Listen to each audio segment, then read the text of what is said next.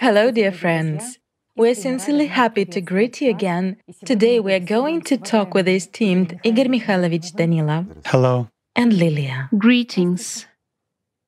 Igor Mikhailovich, in the previous video, you once again reminded us that subpersonalities really exist, and this is due to physics. It is not science fiction of any kind and not people's fantasies at all, as some individuals believe, and in some people subpersonalities exist in huge numbers. You also said in the previous video that if a person looks carefully inside himself and observes himself, he will discover a state when it is one thing to have thoughts from the system which are due to the work of our consciousness and the fact that it is aggressive, and it's a completely different thing when a person experiences and feels that something alien and foreign suddenly rises from the inside and totally overwhelms him. And you said that if our friends were interested, we would discuss this subject. You know, there is indeed a great interest and a great response because it turns out that some people actually encountered those states in themselves when this emotion inside is of such a huge power and it overwhelms a person so much that he cannot cope with it, and he even observes sort of two parallel flows. That is, on the one hand, he as if observes from a side how this emotion rises, how he already acts,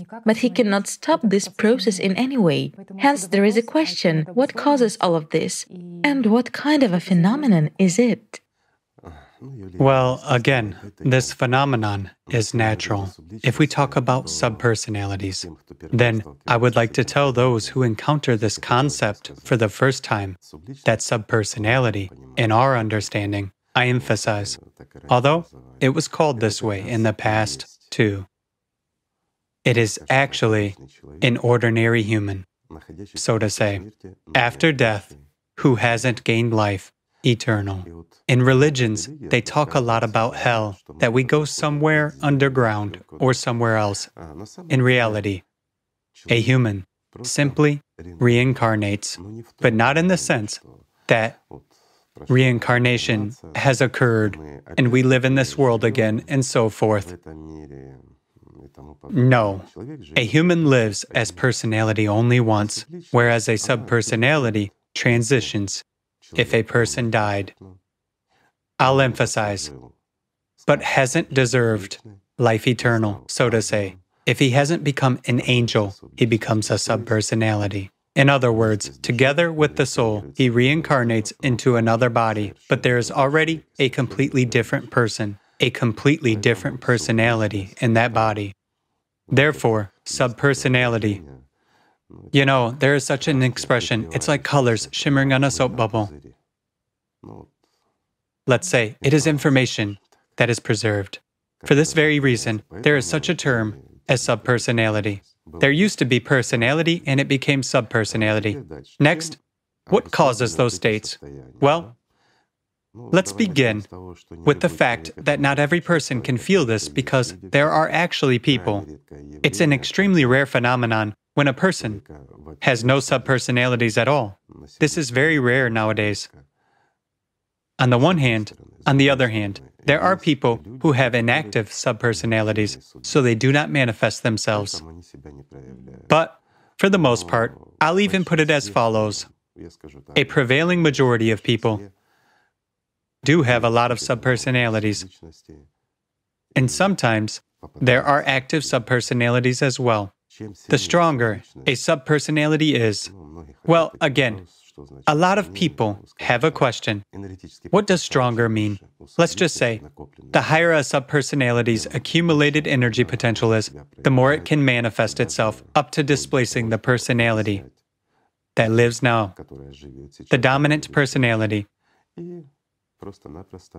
and simply gaining sort of a second life. Why? Subpersonality that replaces personality lives the same way and feels the same way as you, my friend, do now. Exactly the same. I mean, you feel your body, you have thoughts and everything else. So I explained this in order to make it clear what it begins with and how it occurs. Next, regarding states. A lot of things may influence a human. Consciousness throws in many various, let's say, sensations. combinations, and whatnot. We see mirages, there may be hallucinations, and all sorts of things, right? Consciousness plays with us through emotion very strongly as well. However, there are such states when it is indeed a subpersonality that manifests itself. How is that manifested? Tatiana has just explained. It's when a person feels that some kind of emotion has been triggered. He becomes distracted by that emotion. He takes offense at someone or something else, whatever, or somebody has hurt a person. Then on one hand, he thinks, I should react. But on the other hand, it's not nice. And he feels that inside, exactly from inside. Something rises as if from his chest and overwhelms him.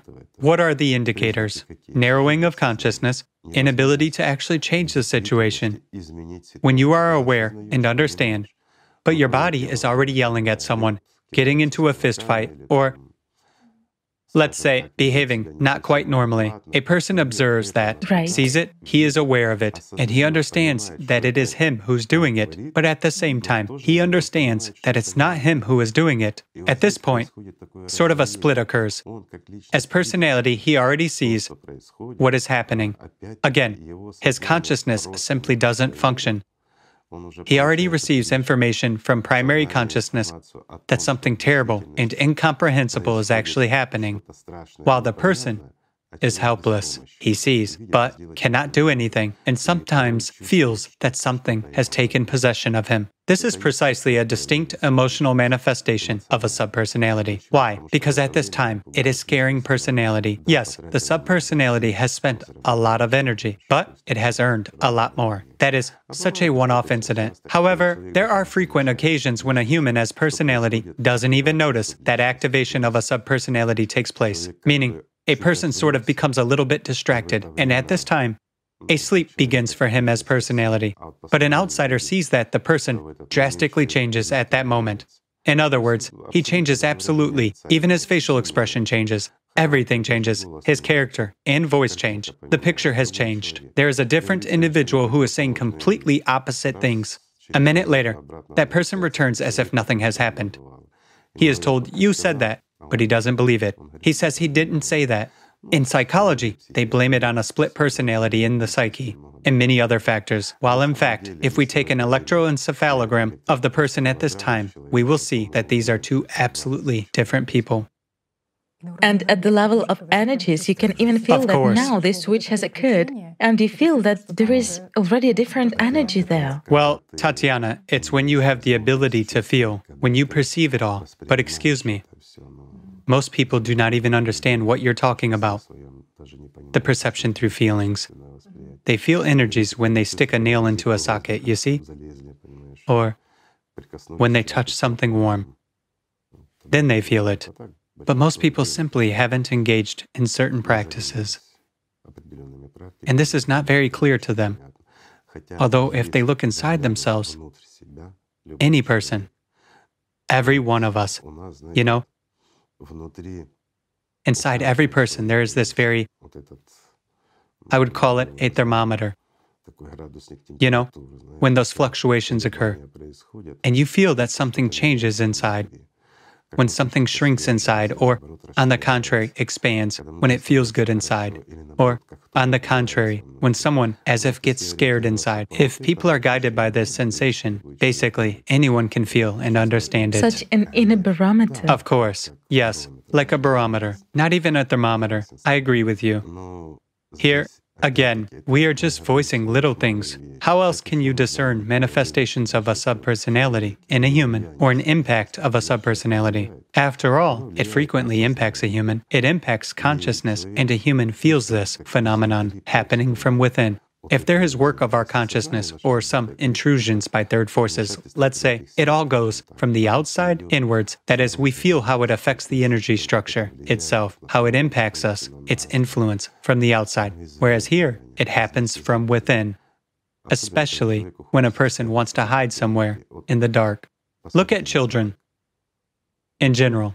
Logic suggests that a child should actually be afraid of the dark.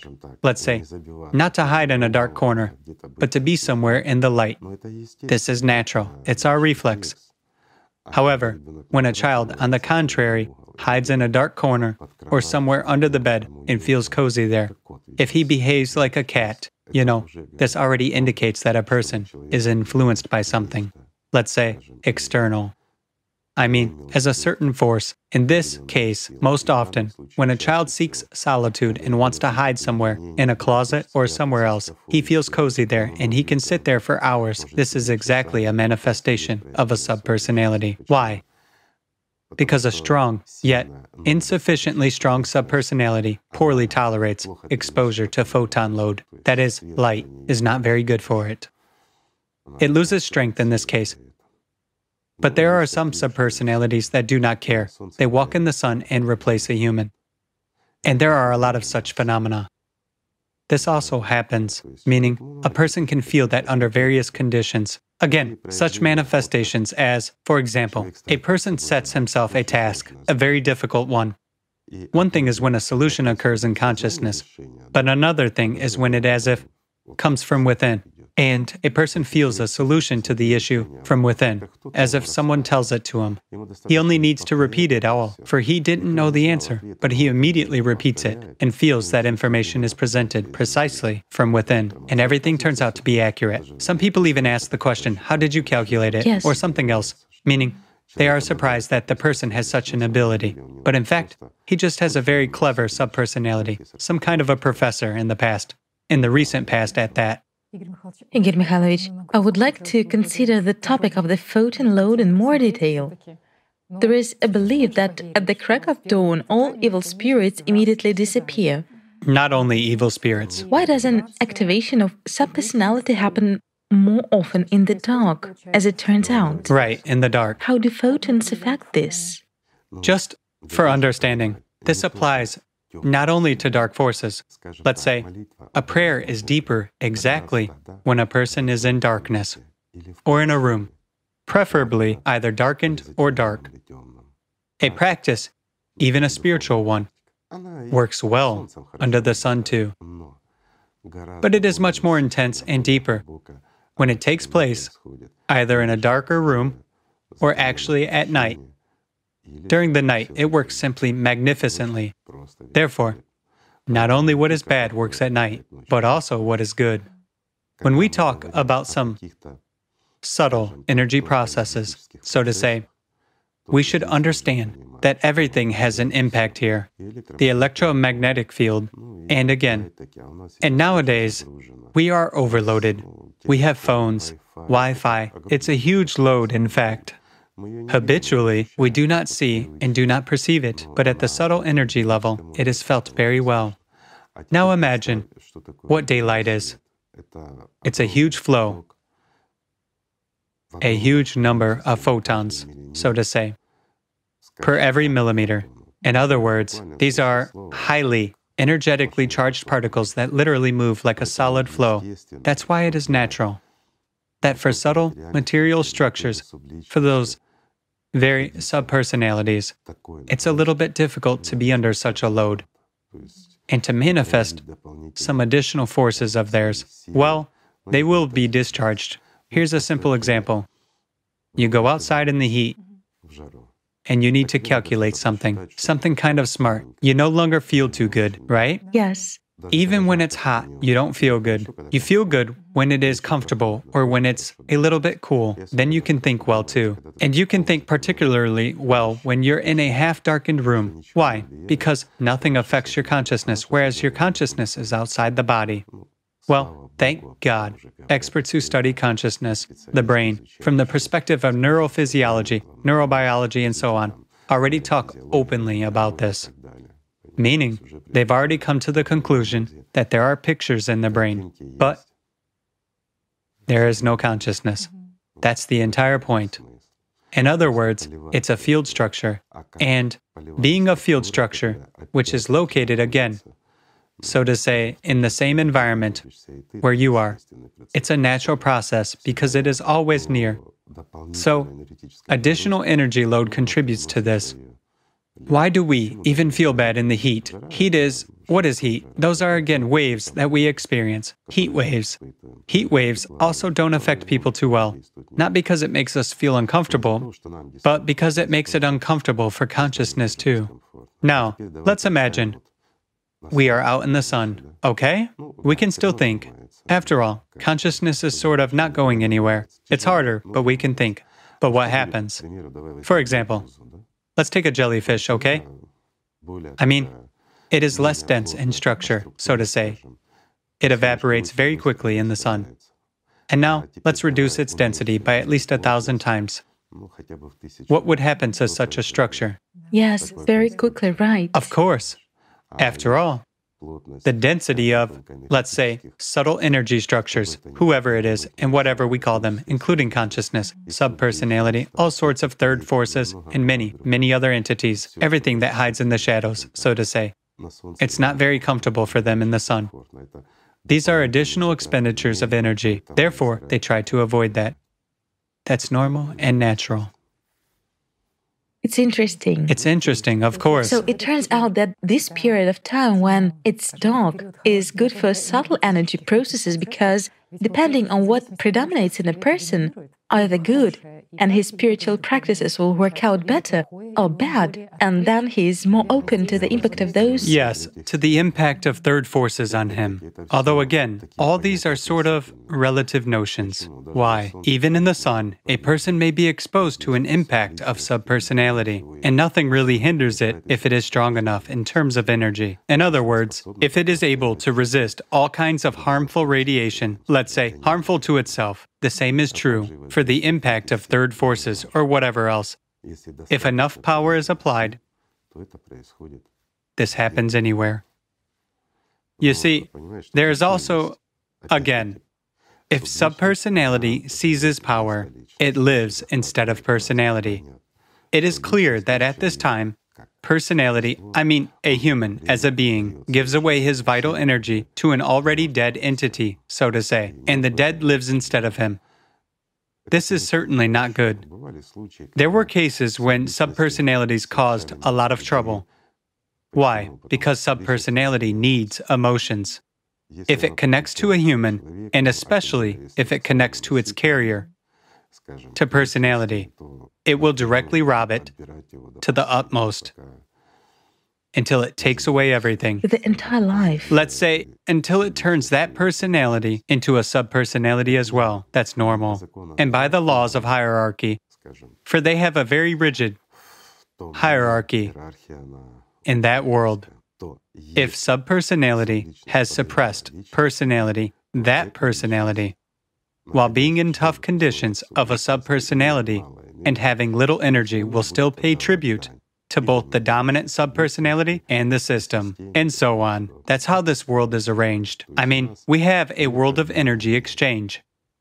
And here we have, again, we also depend on energy here, so to say, in the literal sense of the word. If there is no electricity, that's already a problem, isn't it? After all, it's energy. If there is no inner energy, that's it. We are wrecked and so forth. So everything in this material world, everything depends on energy. While in the subtle world, it depends on energy and its transmission even more.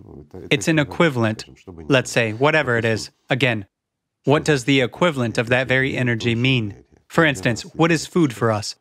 Energy. It is yes. again a certain equivalent of energy, but it is rather energy that is intended for the body, for personality. Well, personality doesn't feed on fruit, so to say. Again, it needs a different energy. Prana, a lot. Purer one. Yes, and so on. Well, there are other kinds of energy here, let's say. They are more valuable and more pure, but they are exactly hunted for. Why? Because even when we recall a deceased person, what do we need? The person's image and name. Whereas if we also recall him emotionally, we definitely transfer a part of our life to the deceased. And it brings him relief. Why? When subpersonality receives additional energy, just for you to imagine, it's like when it's hot. You are exhausted in the middle of a desert, and someone gives you a cup of water. That's already good. I mean, at least for a certain period of time. While you drink, you already feel better. And for a certain period of time, you're already relieved, right? That's why subpersonalities are very active. They themselves search for those whom they can reach. There is another question, Igor Mikhailovich. You said that when subpersonality becomes active, it basically seizes personality completely, right? Not always. Not always. It doesn't always seize it.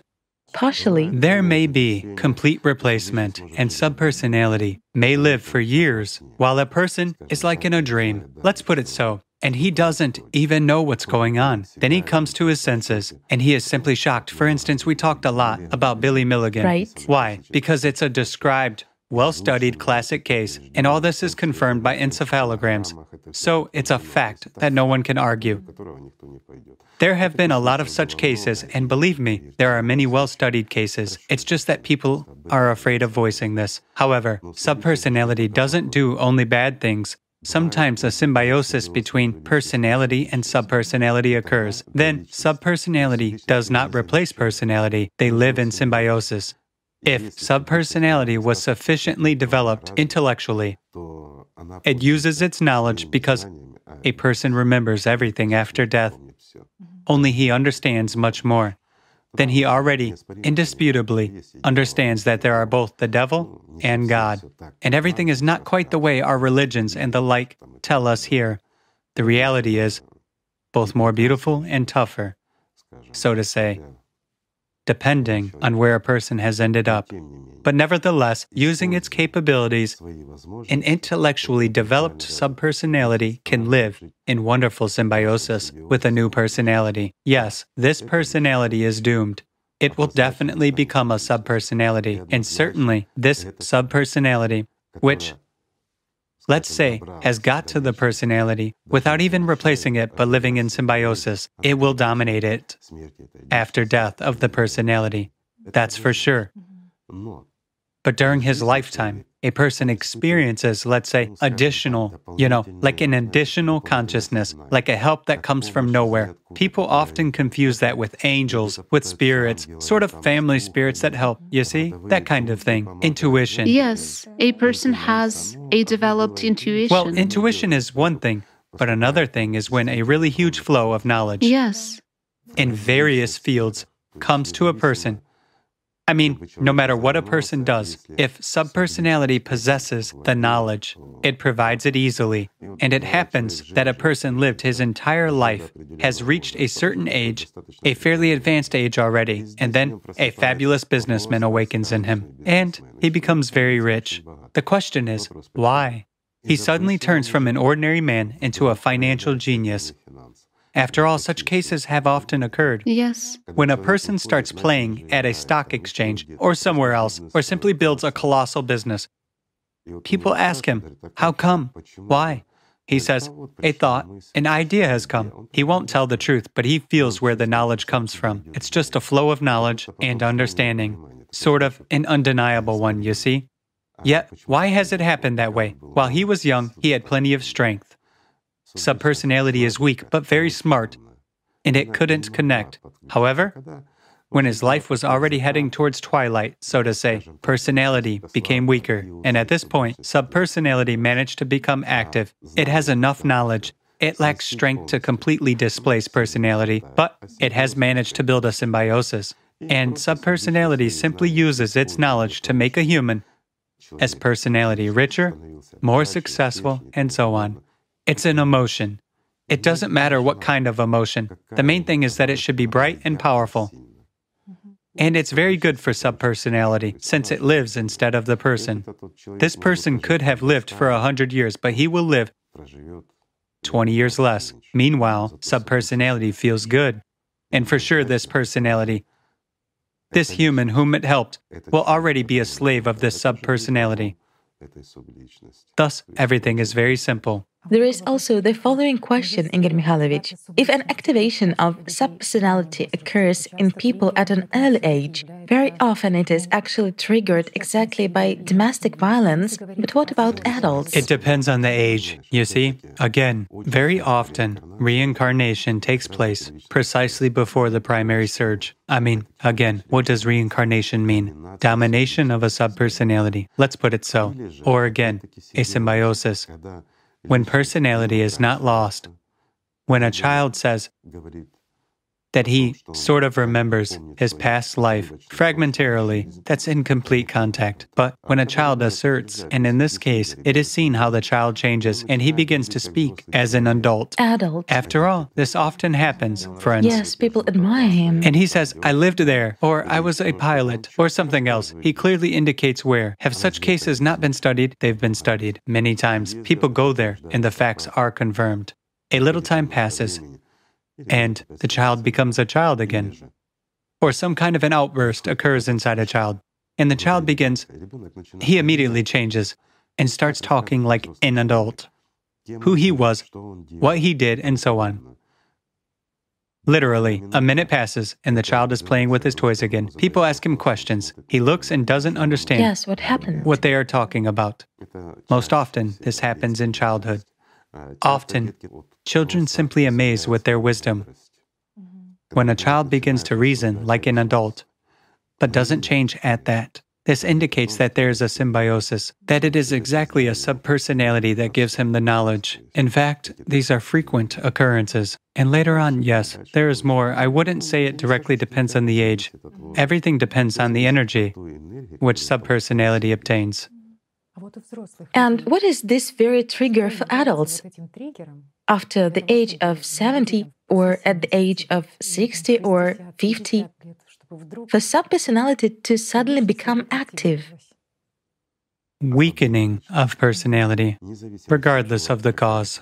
So there may be various emotions, right? Old age, a disease. There may be stresses of some kind. Stressful situations. A person became emotional at some point. There are stressors, and what is a connection, so to say, of a subpersonality to a person? What does the person experience? The person exactly experiences constant stress, because every such connection for a human as personality and as a body is a stress. And people often have this, anxiety syndrome, this inner anxiety. Sort of nothing is going on, everything is normal. There's no reason for it, but a person is restless. It's like an expectation of something bad. So he walks around, so to say, becomes restless and concerned about something. He worries, and even sedatives do not work. Why? Because this destabilizes him from within. And if you just sit down and talk to such people, and by the way, my friend and I, so to say, had a chance to often talk to people with this kind of anxiety syndrome. Almost all of them say that something is eating them up from within. Well, such a simple expression. It's enough to distract a person, to remove or to transfer him. Let's say, if we speak the language of vibrations to higher vibrations, then everything immediately goes back to normal. This anxiety syndrome instantly disappears. Everything calms down.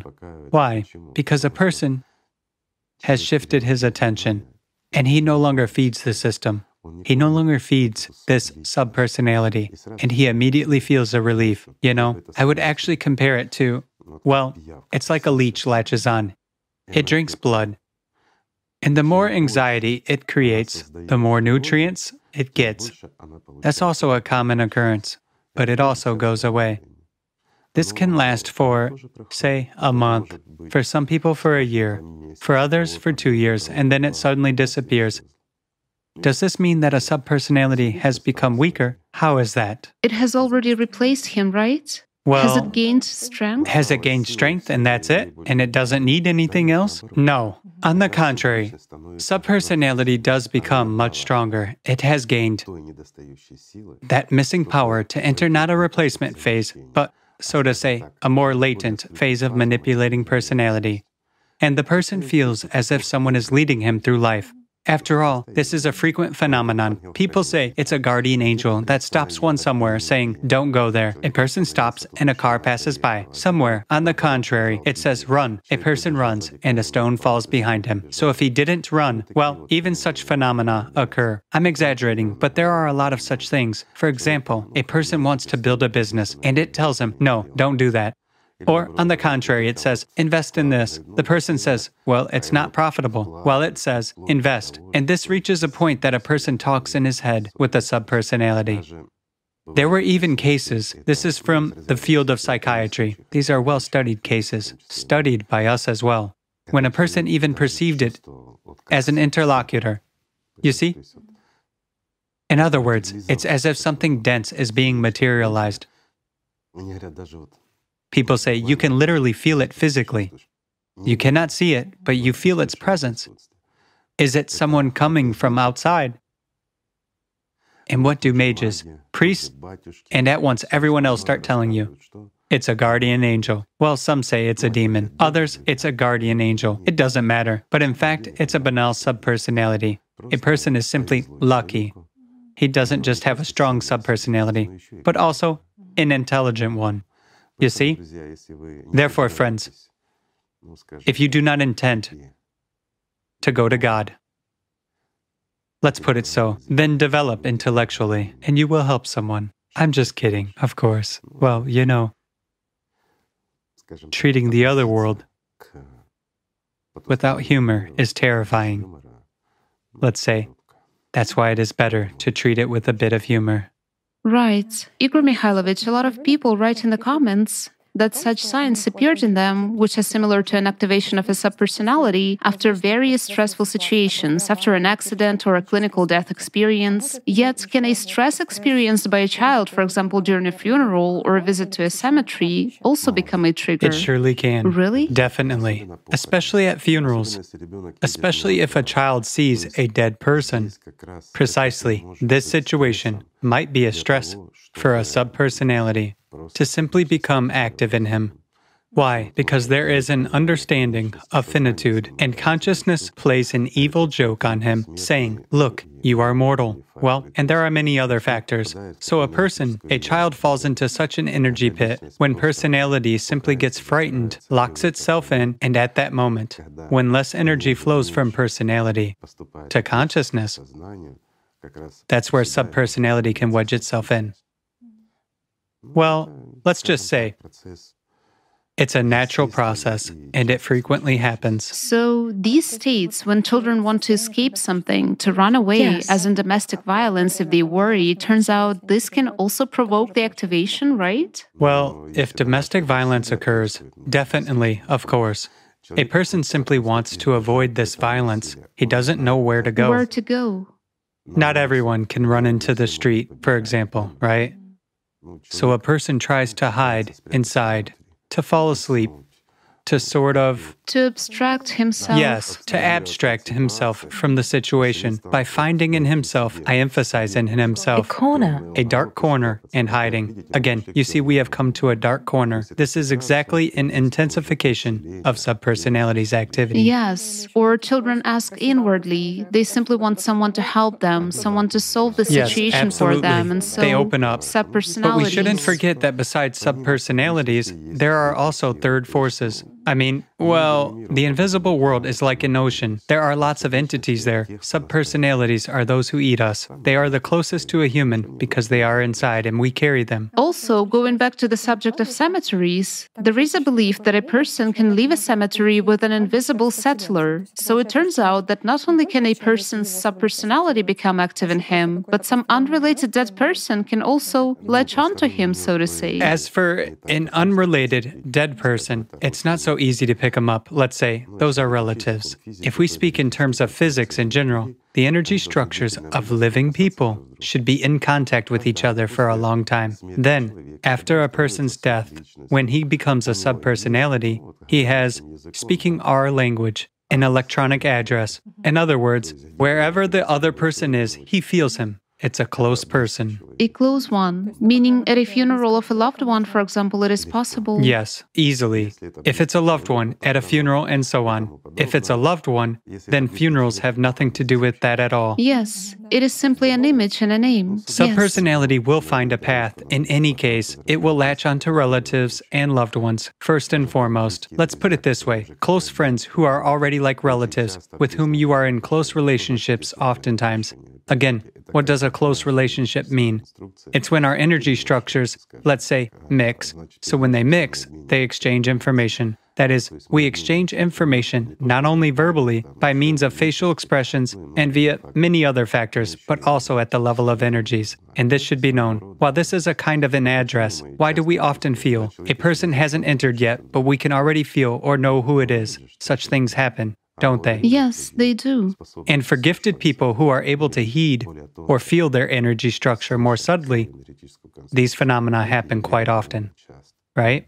Igor Mikhailovich, what should a person who sees the signs of activation of a subpersonality in himself do? What to do? How to neutralize the action of this subpersonality? Do you know that many people don't want to? Do they not want to? So Many people don't want to.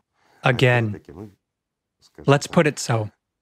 We know people who, it's been proven, that those are subpersonalities. They are very well aware that there is a subpersonality in them, but it is in symbiosis, and they don't want to part with it. because subpersonalities prompt them. Knowing and understanding that they will become a subpersonality and so on, they don't want to. It is comfortable for them, you see? I mean, they always have someone at their fingertips, someone who sort of protects them, someone who makes money for them, you see?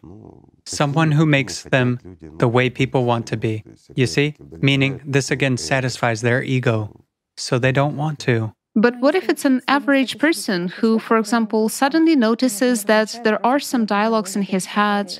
This doesn't concern him, meaning he doesn't use this in his life in any way. He just sees that something is I wrong. understand. A person realizes that he has an invisible settler, Yes. so to say, an active subpersonality. So what should he do? There is one way out, my friends, and that is spiritual development. In other words, you should make yourself as personality so strong that nothing dead can dominate you. That's the only option. Everything else, all sorts of rituals, all sorts of visiting, various buildings with priests, even if you bathe in those vats of water, With holy water. or put on yourselves whatever you want, nothing will help and nothing will save you from a subpersonality, except personal spiritual growth. This is true. Igor Mikhailovich, when subpersonality manifests itself and seizes the attention of personality, guys asked us the following question: can subpersonality actually pray and, using the power of personality during this period, somehow improve its situation and plead for its forgiveness? Is subpersonality capable of praying? You won't believe it, but even atheists, having become a subpersonality during their lifetime, spend years engaging in prayers. But this is pointless. Why?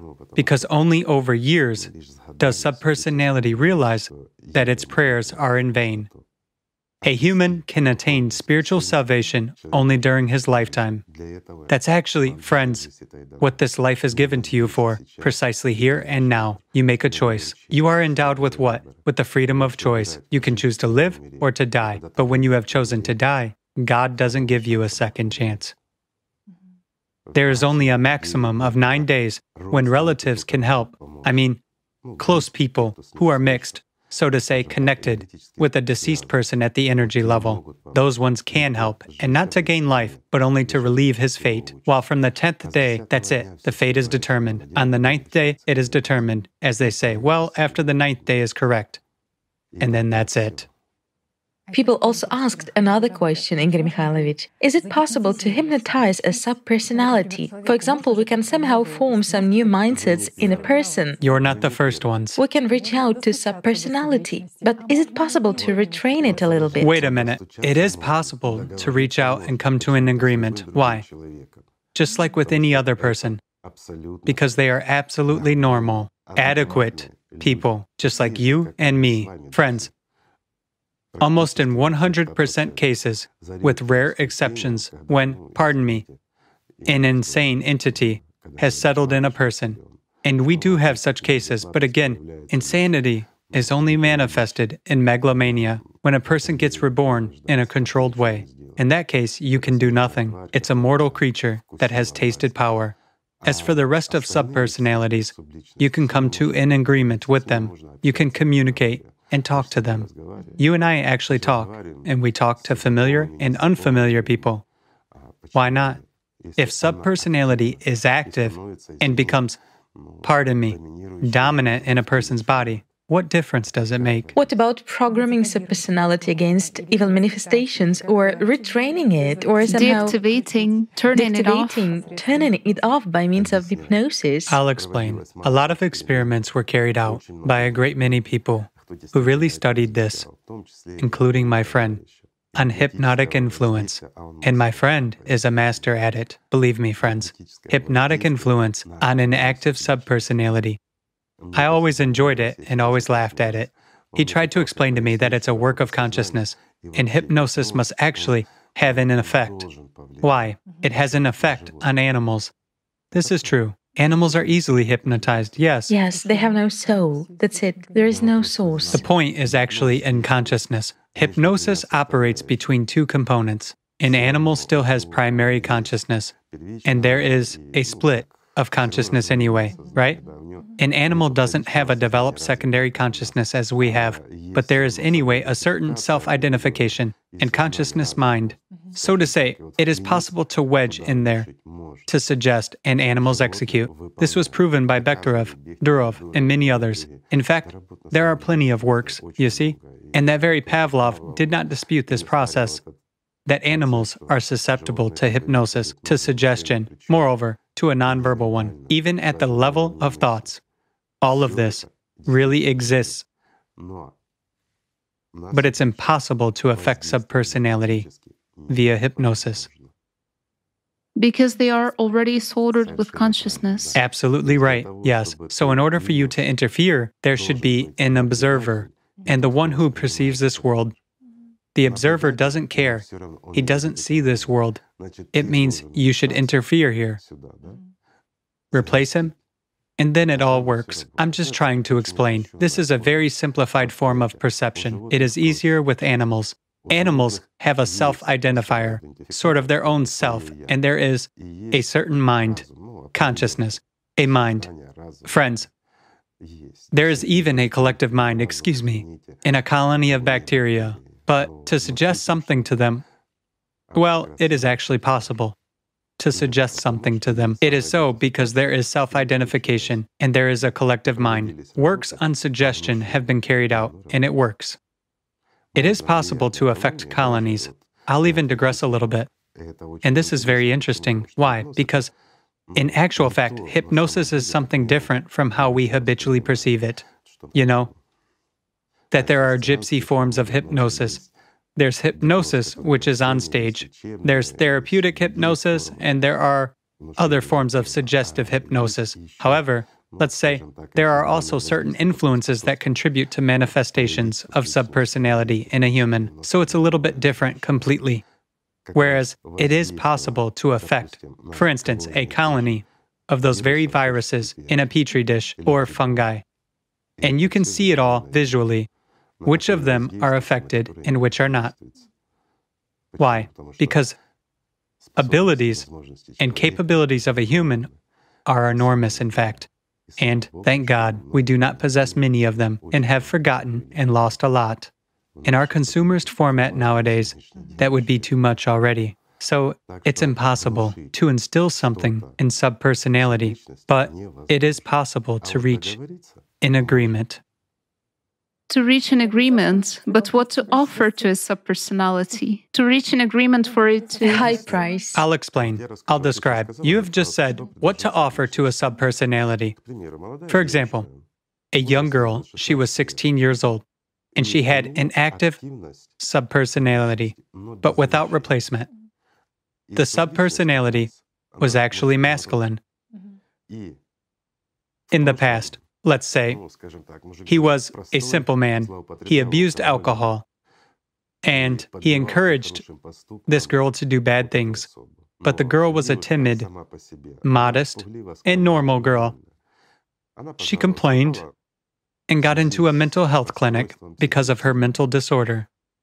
Thank God she got under the supervision of my friend. He immediately identified this phenomenon and simply started negotiating with that fellow. He refocused him that he would only eat when she wanted to do sports or needed to stand up for herself, but he would not disturb her or hinder her life. Otherwise, my friend would just turn him off. Training. Right. And the man demonstrated to the subpersonality that he could break the chain. And this subpersonality realized that he was much weaker than the man he was dealing with. So he was forced to agree. The most interesting thing was during the tests. The tests, I only watched the video. I didn't see the actual fact, but that was interesting. When conditions were created, and during the test, some person approached and began to irritate the girl, and this girl told him to get lost, almost in a bass voice, while in real life, this girl is a very fragile dandelion. So, the subpersonality started to defend her. Why is it not allowed? I emphasize why, because many people will have questions. Why negotiate? Why not break the chain if you can? Yes, you can break it, but it's a person's choice.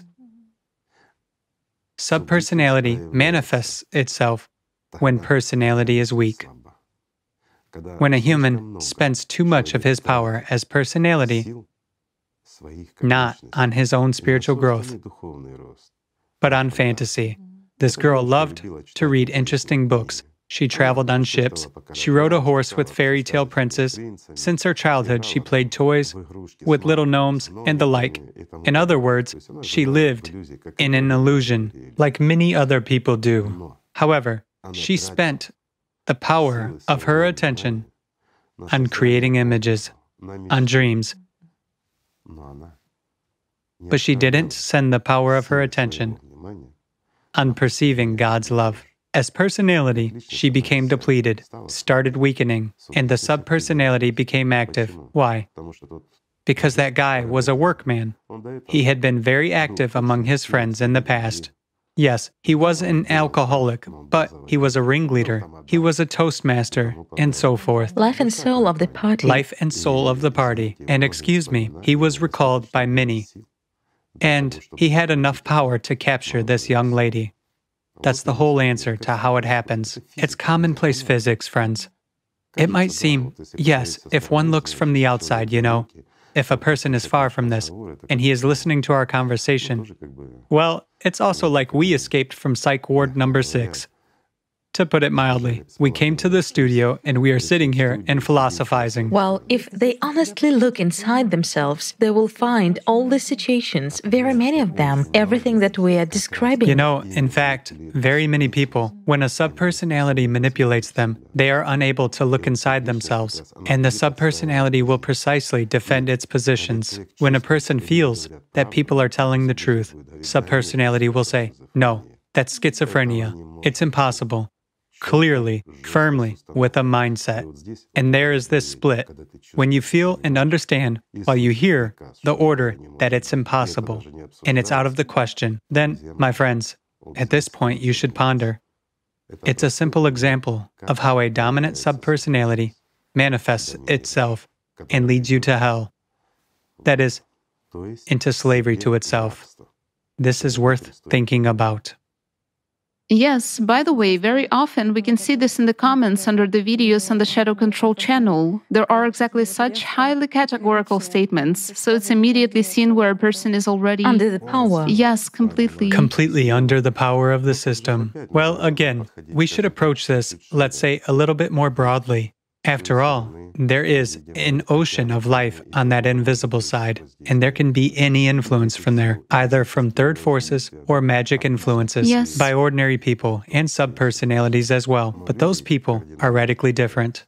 also, under the video where it is said that subpersonalities can steal life from the living people, they also write the following point as if they express doubts and say, if the dead really stole life from the living, there would be no people left on the planet because we remember the dead too much and we do not actually notice a significant reduction in life. As we lived for 70 years, so we still live and everything is fine. And we go to a cemetery and remember the dead. Yes, and everything is fine. Yes, and everything is good. We have a good life and things like that. You know, a lot of such people can have a good and enjoyable, wonderful life, and quite a long one.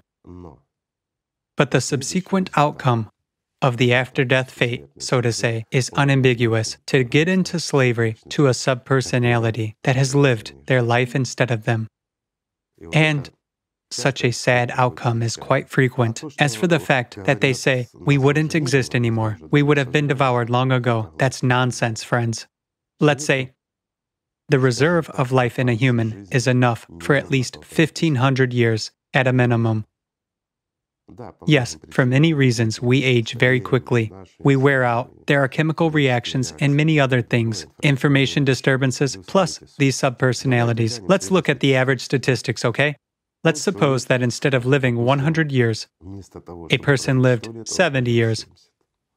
But why? And here we will find 1,001 reasons. He was sick, or something else, and so on. But are you sure that this is the case? Or did someone actually eat 30 years of his life? A simple question. Yet, I took a very simple and minor example, right? But it's not the length of life that matters. It's the quality of life that is important.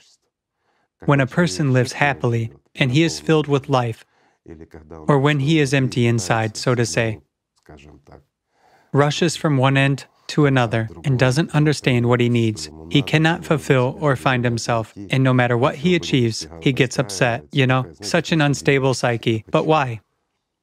Yes, again, no one has canceled those very mental disorders and that very selfishness of a human. And who pushes him? Who spoils a person's life? Who makes him emotional? Who makes him yearn or feel lonely? Who mocks a person? A simple question. And it immediately says the enemy is there in the external, because these third forces, let's call them so, always hide and always show a human as personality, that the enemy is somewhere in the external. So a lot of people simply do not live, but exist, survive, and look for an enemy in someone. And then someone among politicians is to blame. Then someone among relatives, friends, or a boss. Anyone is to blame. But in fact, a human as personality is to blame because he did not develop spiritually. And he is simply manipulated. He is eaten, and he doesn't notice that. So who is to blame again? As for the fact that we would have been eaten long ago, no. We wouldn't have been. Just wouldn't. Let's put it this way. I'll explain. We are starting a farm. We are raising, let's say, sheep there. We've just got them, and we ate them. Is that a good business or a bad one? Or is it better to shear wool, breed them somehow, and so on? And again, to increase the number of your herd. Doesn't that remind you of anything? To let a person engage in the spiritual a little bit, but then to take the energy away, which is also... To give hope and then take it away. To give hope and then take it away, This is trivial manipulation. If we delve deeper and look in general at how this world has existed for the last 6,000 years, we see the fact that more and more this world is being ruled by the dead, not by the living. And this is also true, so there is nothing to be surprised about here. What about the following question, Igor Mikhailovich? Can seeing subpersonalities, or let's say the dead in one's dream presage, a good event, be a good sign? For example, the following situations are described. Never. Well, the situation is as follows. One sees a deceased person in a dream, wakes up in the morning in a high mood, full of energy, and there is some kind of euphoria. So, based on this, one has an impression that definitely there may be situations when you have a dream about a deceased person, and it's a good sign. This inspires him. Yes. Again, the deceased come in order to eat. They eat your life. Sometimes a person sees the deceased in a dream and wakes up in anguish, in sadness, in a bad mood. He saw a relative, he talked to him, or the relative advised him something. It doesn't matter. While sometimes a person is indeed, as you say, cheerful, in such high mood, Yes. full of beans. But if we take his blood for analysis, what will we see? A release of... Endorphins. Absolutely right. Why? Because the body compensates at this time. In other words, it's like compensation. When this scum comes, there is no other way to call it. It causes such damage to the body that our organism perceives this as a serious or almost fatal trauma. You see? So this trauma, which happens at the energy level, affects everything up to the work of the nervous system. It affects just everything. Let's not list that. But at that time, the body, as it counts the losses, it's the same as if we've lost a lot of blood, you know? Or we've had a limb cut off. What does it do? It turns on those very compensatory mechanisms. Absolutely right. And the compensatory mechanisms precisely create this euphoric mood, which a person experiences afterwards. So the person was devoured even more. In fact, Absolutely right. and more life and vitality was sucked out of him. A simple question. Let's take incubi, succubi, and the like. What do they give a person? Euphoria. But what do? They devour. They bind, they dominate. Those are trivial third forces. If we compare a strong, active subpersonality and those very succubi, who is more dangerous for a person? That's the answer. Isn't that so? Of course a subpersonality is, especially a strong one, because you will be its slave. You will never become a slave to that very succubus. Why? Yes, it might devour you. It might drive you to suicide, to anything, right? It will make you think, worry, or get nervous. The mechanism is very simple. Well, let's say to stir you up in order to take the cream off. That's their point. They just want to eat, and that's all. They have satisfied their appetite and gone. They left for you either a good mood or anguish as a reward. When this state passes, a hollow, sadness, or a craving arises, and the person can no longer resist. He already craves this. Why? Because he becomes like an addict. However, the body becomes drastically depleted. Yes, this is dangerous. You might die, but a subpersonality will also make a slave of the one it dominates. Why? It's business. So look, we build relationships in this world, and we build the world itself almost like a mirror reflection in relation to the world of the dead, where subpersonalities dominate.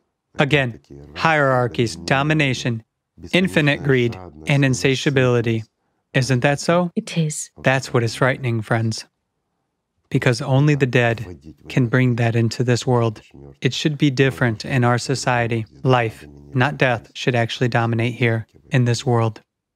Yes. People also ask that, for example, when the dead come in their dreams, they show care, saying, "I'm letting you go, please live." Or on the contrary, they say, "Why are you mourning so much? That's enough, let me go." Is it actually possible for a subpersonality to care about a person? And can a subpersonality let someone go in general? It is possible, only during the transition to a new level, meaning when there is a weak contact influence. But when a subpersonality can come to personality, to a relative, to a very close friend, let's say, whoever, to a contact person, so to say, or to an object. When a subpersonality can come only in a phased state of sleep, while here, in this case, it transitions to a completely new level, meaning when personality already doesn't notice this contact. After all, they also have, let's say, steps of growth. The more power a subpersonality receives, the stronger it becomes, which means that its impact is greater. What is the danger of that? It will consume more life. That's the whole point. But for a subpersonality to let someone go, that doesn't happen. Igor Mikhailovich, there is the following situation. Guys mentioned in one of the videos you talked about how the dead seriously affect those who currently remain to live here. Very much. Let me give you a simple example. Who doesn't know such cases? There was a family. Yes. Let's suppose the husband died after 2 or 3 months, Yes. usually within the first year. The wife passed away, or on the contrary, the wife died, and then the husband passed away, and so on. How many cases like that are there? Yes, it can be explained from a psychological point of view, right? People lived together. They lived their lives for decades. There's a longing or something else. Well, even among young people, it often happens. Okay, they loved each other, they missed each other, and so on. But how can you explain that most of these deaths are actually of a completely different level? Let's sort this out, friends. A husband dies. 3 months pass. His wife gets into a car accident and simply crashes. A wife dies. Again. Her husband falls from a height at work and crashes. Yes, he might have been pushed psychologically and things like that. It's not due to anguish. Excuse me. And when injuries happen that have nothing to do with the person Yes. from the outside. So it's not that he went out on the road, jumped in front of a train or something else. However, in that case, yes, he could have jumped from a height himself. But when there are man-made accidents that could only be formed by external factors of some kind, either someone very strong forms them, or let's put it so, you have to go deep, almost into science fiction to explain that. What kind of power do the dead actually have then, in order to influence Yes. such situations? Yes. After all, there are lots and lots of them. Isn't it true? Here's also a question from our viewers. How does it happen that you sort of don't use an image and a name for subpersonalities to be able to somehow feed off you? And a subpersonality is supposedly in another body, in another energy structure. But through what else can subpersonalities influence those who remain here to live? Let's put it this way. There is quantum entanglement. I'll explain it simply. After all, that very real power is used. What, let's say, space or shielding can there be for the real power? Can anything hinder it? No. Yes, we can shield an electromagnetic impact. Yet, how will we resist interconnected particles or quantum processes? And I'll say it again for smart people. A subpersonality directly contacts those to whom it knows the way. And it knows the way to those with whom it was mixed in terms of energy often enough. I mean, those are employees at work. You have worked for 20 years. You were sitting at one table. Your energy structures were in contact with each other. If an employee has died, you will feed him. When we recall a person, when we yearn or become emotional, we feed them voluntarily. But the fact that we feed them voluntarily is a trifle compared to how much we feed them involuntarily, and without even realizing that. This is really true. What if a relative is distant, someone with whom you had little contact, in fact? Can he influence a person? If the person had little contact, if, let's say, he doesn't feel yearning, doesn't recall, and he doesn't have an inheritance from this dead person either, then, basically, he couldn't care less about this subpersonality. There are no traces. Again, we go back to those very, let's say, traces by which a subpersonality can find the living, right? That very property, okay? For example, a person spent half of his life making a flower pot, molding it out of clay. He invested a lot of his life, energy, and attention in it. All right, a pot, whatever. He sold it and he decided to sell it and got $3 for it. That's the result of many hours of his life. That's already an equivalent. What is the difference? After all, he is attached to it. He took those $3, bought a ring. I'll buy it with a little cubic zirconia, but it's a crystal. Thus, his energy has already flowed, from the pot through the dollars into the cubic zirconia. Meanwhile, it's a dense structure capable of storing memory. So in this case, not even a distant relative, but a total stranger in general. If the subpersonality is strong and values it all, Or it used to practice magic. Yet, what is magic? It is concentration on something, directly playing with the vril power. Then, excuse me, all sorts of such stones absorb all this very well, and they already store information. Is it capable of influencing a person? It is. If a person, for example, you have inherited a ring from someone who wasn't very good, so when you get into a stressful situation while you are wearing it, then this monster may come to you precisely through this ring and simply dominate you.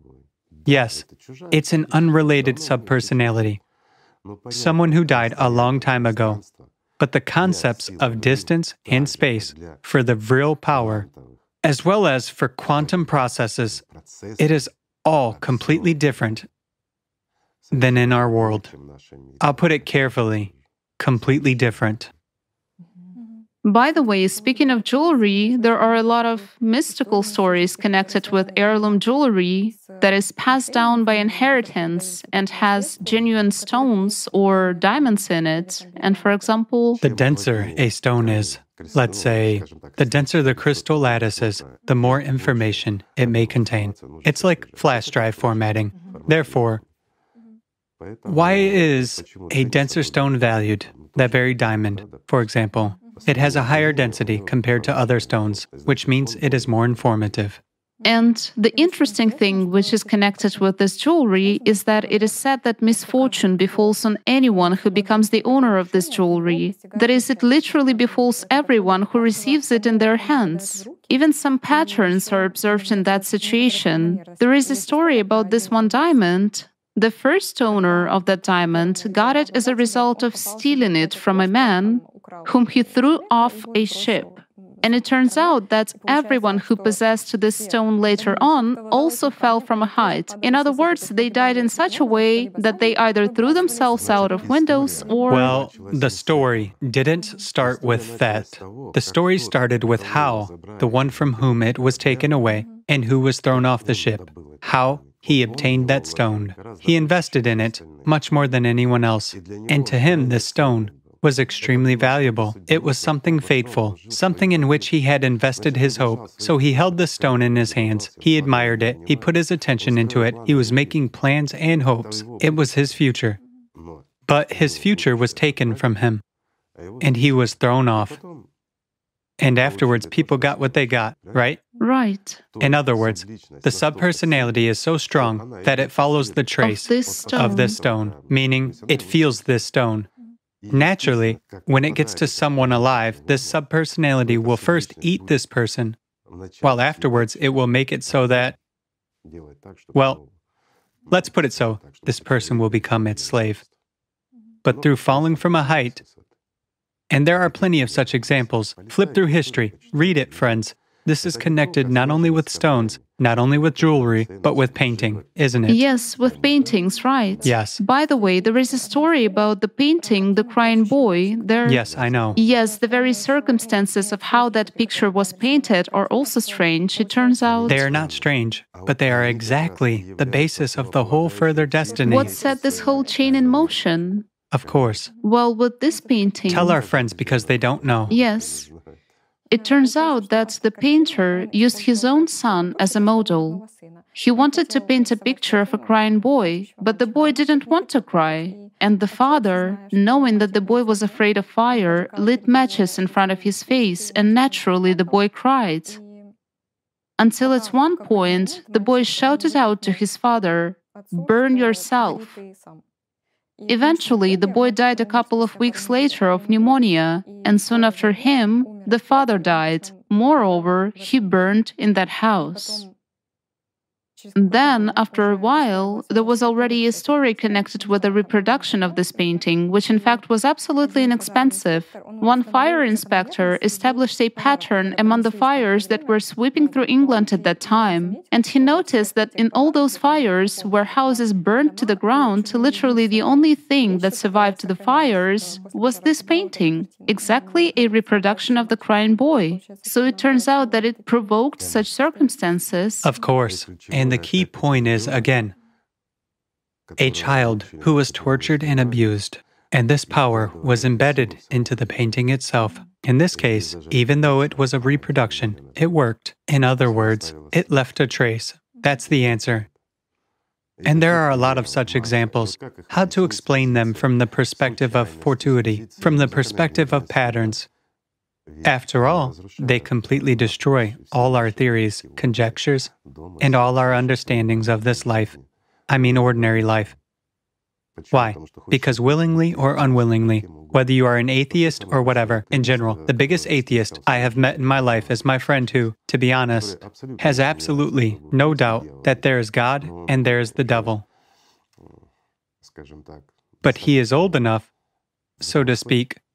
Nevertheless, he is always trying to prove that, you see?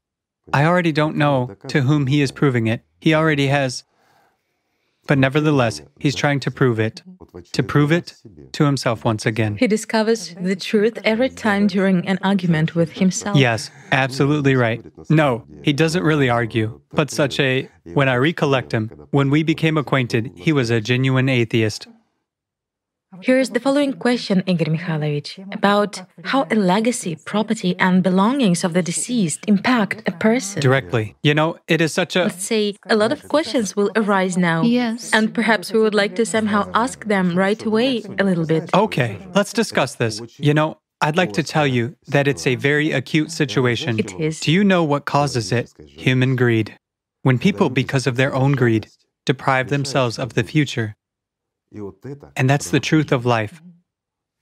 So let's elaborate on it as much as possible so that we don't have to come back to it anymore. Because the topic of subpersonalities and after-death fate is interesting for people. I understand.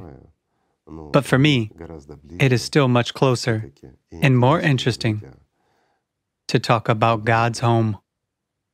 And I would like it to become a home for all of us, friends, for each of you. This is more interesting. However, the true knowledge liberates. That's why such topics, yes, they... But, you know, I'll put it this way. There are a lot of people who come to God, understanding that there's the devil. Those who face those very subpersonalities, those very third forces, life hits them so hard, indeed, that neither psychiatry nor physics can explain anything, and the only thing left is to understand that there is God. So when they already start addressing God and already stand firmly on the spiritual path, you know, many of them secretly thank the devil for his existence and thank God for creating the devil, because if there was no devil, they wouldn't know God. And if they didn't know God, they wouldn't gain life. And there are a lot of such angels. This is true. Let's continue. Igor Mikhailovich, our viewers will surely recall now that they are those who have possessions or items and so on from people who have gone into the other world. And the question is, what effect does this have on them as personalities? I'll explain. If you already have items, but people have long gone, use and enjoy them, my friend. You're already screwed. Wow. This is the truth of life. Let's recall the past. A person died, and his most valuable possessions, to which he can be attached, Yes. his things are put in his grave. Yes. And the more ancient times we consider, the more often that happened. And there was also such a thing. When a person died, his house was burned. Let's take the pre-Sumer times, Culture. Trypillian culture. Yes. What was going on? People burned houses. They even burned entire cities. Entire cities. Every 50 years. Why? Nowadays, science tries to explain the fact that people lived for 50 years. They cut down trees. They sort of spoiled nature. The environment was disturbed as well as the soil, and they moved to other lands. But let's take a close look at what was going on in the Trypillian culture. They improved everything. They used fertilizers. After all, they used environmentally friendly fertilizers. They came to unfruitful soils and made them fertile. They couldn't destroy that in any way. They didn't cut down trees around the settlement. If they did take wood, they usually brought it from far away. And on the contrary, they were engaged in planting trees around their, so to say, settlements, then the conclusion is, why? Because in this way, when a whole generation was gone, they changed the city completely. In other words, people previously knew that, let's say, it is better to get rid of those who haven't gone to God than it is easier for oneself to come to God. The dead do not stand in your way, and they don't hold you. That's the point. So, they got rid of the inheritance of the dead in that way. That's why it was easier for them to build a new city every 50 years and move with the living people there. But the point is that before they burned the city, they left the old people to live out their lives and cared for them. And when the last old man passed away, that's when they burned everything and didn't take anything. What is happening nowadays? Nowadays, pardon me, a person hasn't died yet, he hasn't been buried yet, while his relatives are already fighting over the property. Yes. What will belong to whom? Isn't that so? And what is life like? What is the world like? What is the destiny of our people? A simple question. Do they have inner joy? Do they have an aspiration for God? They don't. They have the same domination as among demons. How are the living different from the dead these days? A simple question. Except for the fact that they are still capable of making the right choice, while the dead are incapable of that anymore. Isn't it so? So through this property and through those items, the dead, the sub-personalities, take a person's life? A simple question. A human has lived all his life. He wasn't going to God. He wasn't spending his powers on what these powers are given to him for. He spent them not on gaining life, but on gaining material wealth. He built a house, earned money, and saved it for his relatives. It doesn't matter what for. I will answer one question right away. I consider it very important. Why does almost every one of us strive to save as much as possible in order to leave a legacy to our relatives and loved ones? While some of us, despite everything, even resort to murdering people and kill masses of them in order to accumulate more money and leave it to their relatives. What for? A simple question. After all, this is a legacy that no one will refuse. It's that legacy which will feed a person after his death. So, are they doing their best for relatives, for their children and grandchildren, or for themselves? Give an honest answer, friends. After all, when talking about life and death, you should be as honest as possible in that. No matter how much it hurts our psyche, no matter how hard it is for us to perceive this, let's say, nowadays, in this consumerist format, when all spiritual principles are already ruined. But you still want to look humane, right? It seems to me that it is necessary to do this so that people would hear, and maybe some will understand, that the legacy of the dead is dead, and that the dead always come after their legacy. Why? Because that's what it is accumulated for. These possessions that we so frantically split among ourselves after our relative's death are precisely the equivalent of the deceased person's life. It's all extremely serious. Will he come? Of course he will. It's a straight road. It's his life. It's the power of his attention. That's where he invested it, in what he gave his life for in order to secure his post-mortem destiny. And he perceived that on a subconscious level, or from his masters, from stronger subpersonalities, who were already preparing him for such a fate. While oftentimes, and we see this in our world when, let's say, literally, crazy people, there's no other way to explain it. It is either schizophrenia or a subpersonality. And in order to accumulate something, people do things that no normal person would ever do. And they leave a huge legacy. Will it bring happiness to anyone? Let's trace. Simply, let's take anyone. Some people will say, let's take the royal families. After all, everything is fine with them, right? Actually, they passed down. There is also such an interesting slogan, Yes. that the king never dies. Yes. Right. So here is the answer for you. The king never dies. They feed, and they themselves already become. You know, no one from their families has entered heaven. Is it worth it? A simple question.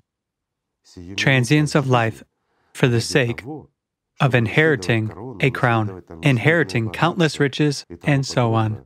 Family, jewels, property, practically everything hinges on that in their circles, huge, enormous amounts. There's a bunch of those subpersonalities there, which go from generation to generation, and from generation to generation, so to say. People become subpersonalities. So what's the point? To lose life?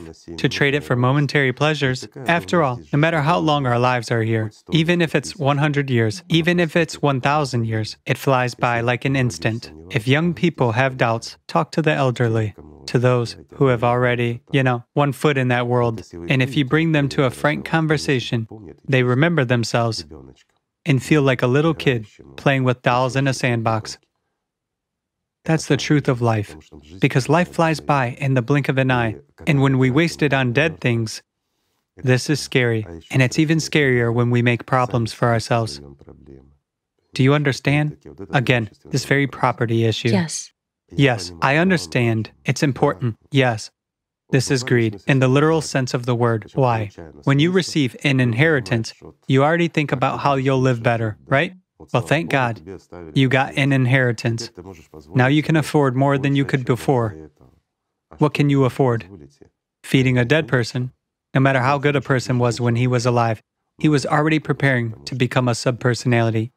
You see, the legacy of saints, that's another thing. Therefore, if you prepare a legacy, something as inheritance, then first of all, strive to become a saint. I'll give you a simple, real-life example. There are two brothers. Their mother dies, and they are left with a 2-room apartment on the outskirts. So, one of them is wealthy. He has a very serious job in regulatory authorities, and he has already accumulated wealth, enough for 3 generations to come. The other one is in business, also very wealthy, and they bump their heads because they cannot divide the apartment. Both of them have spent 10 times more on lawyers than this apartment costs. Excuse me, carousing at a restaurant, celebrating a birthday. They spend much more than this apartment costs. Do you know what they answered to the question, "Are you guys crazy? Why are you doing this?" They said, "Out of principle. It's our mom's apartment." Do you understand? What's actually behind this? Behind that is a tyrant mother who was a tyrant during her lifetime, and she continues to dominate them. They are fighting over who will take over the right to feed her. Wow. Because they are already her slaves. Do you understand? There's no other way to explain it. These are the laws of another physics and another life, the one we don't know, the one that was hidden from us and erased over centuries when they tried to fool us. But, excuse me, the truth comes out as soon as a person leaves the body. And what's even scarier is that each of us feels that this is the truth, feels and understands this, but cannot step over it. That very legacy of the dead, right?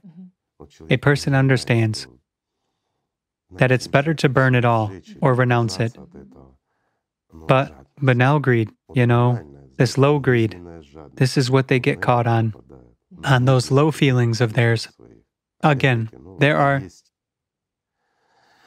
so to say, options when there is the tithe, double tithe, and so on. Yes, it works. But there is also a nuance here. For example, a person gets an inheritance, no matter whether it is huge or it is...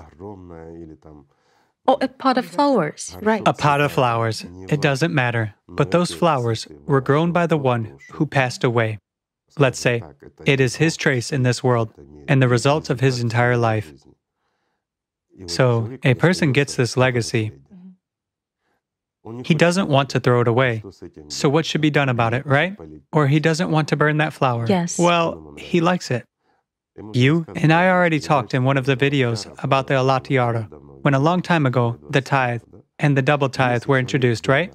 If a person who left an inheritance was normal, well, an ordinary person who neither served God nor paid attention to the devil, just a person, let's say, of the consumerist format, then it's better to give the tithe before the 9th day.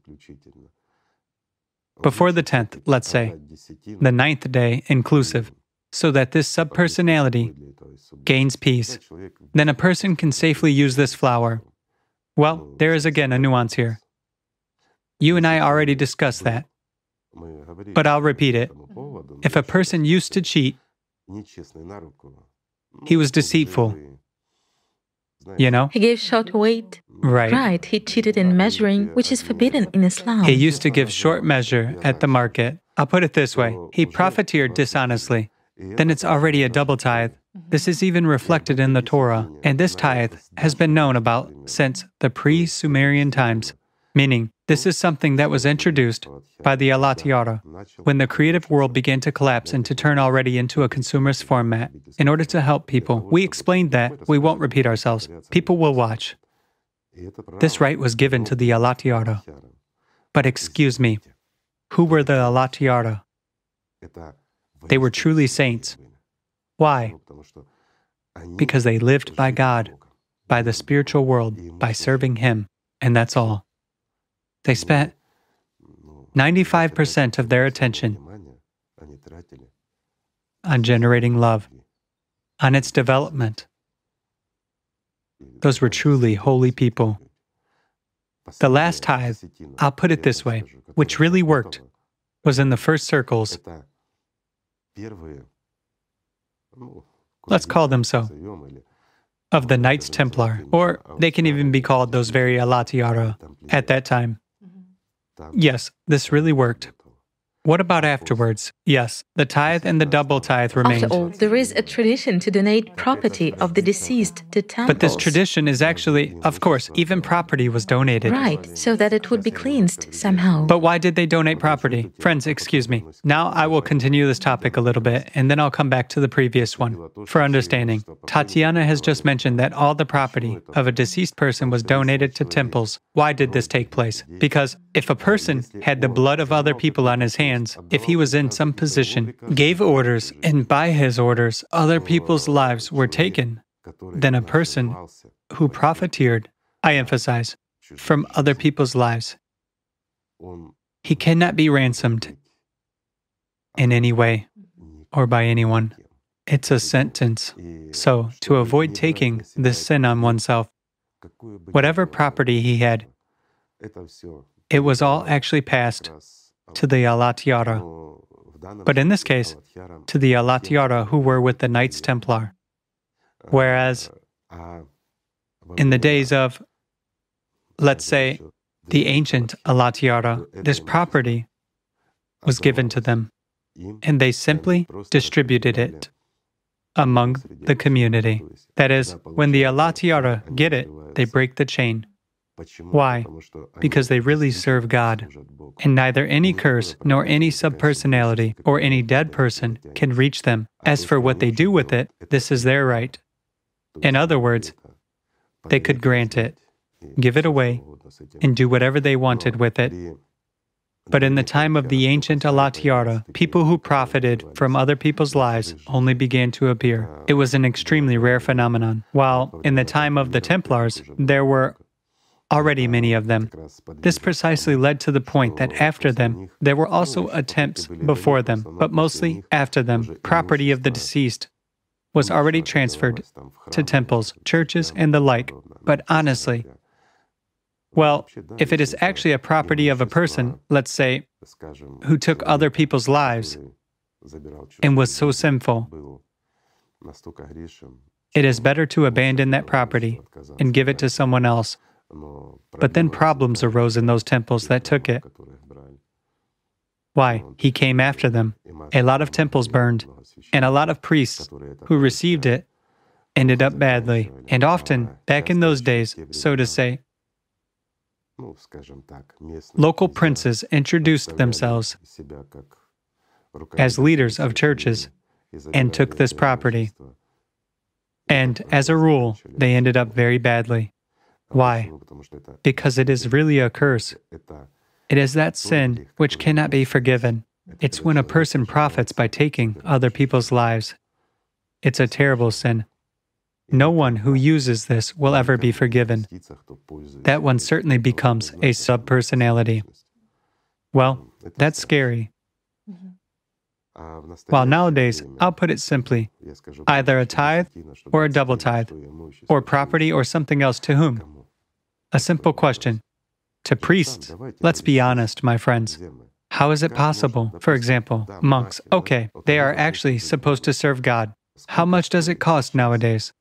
Honestly, friends, to become a monk and get a cell in a monastery, well,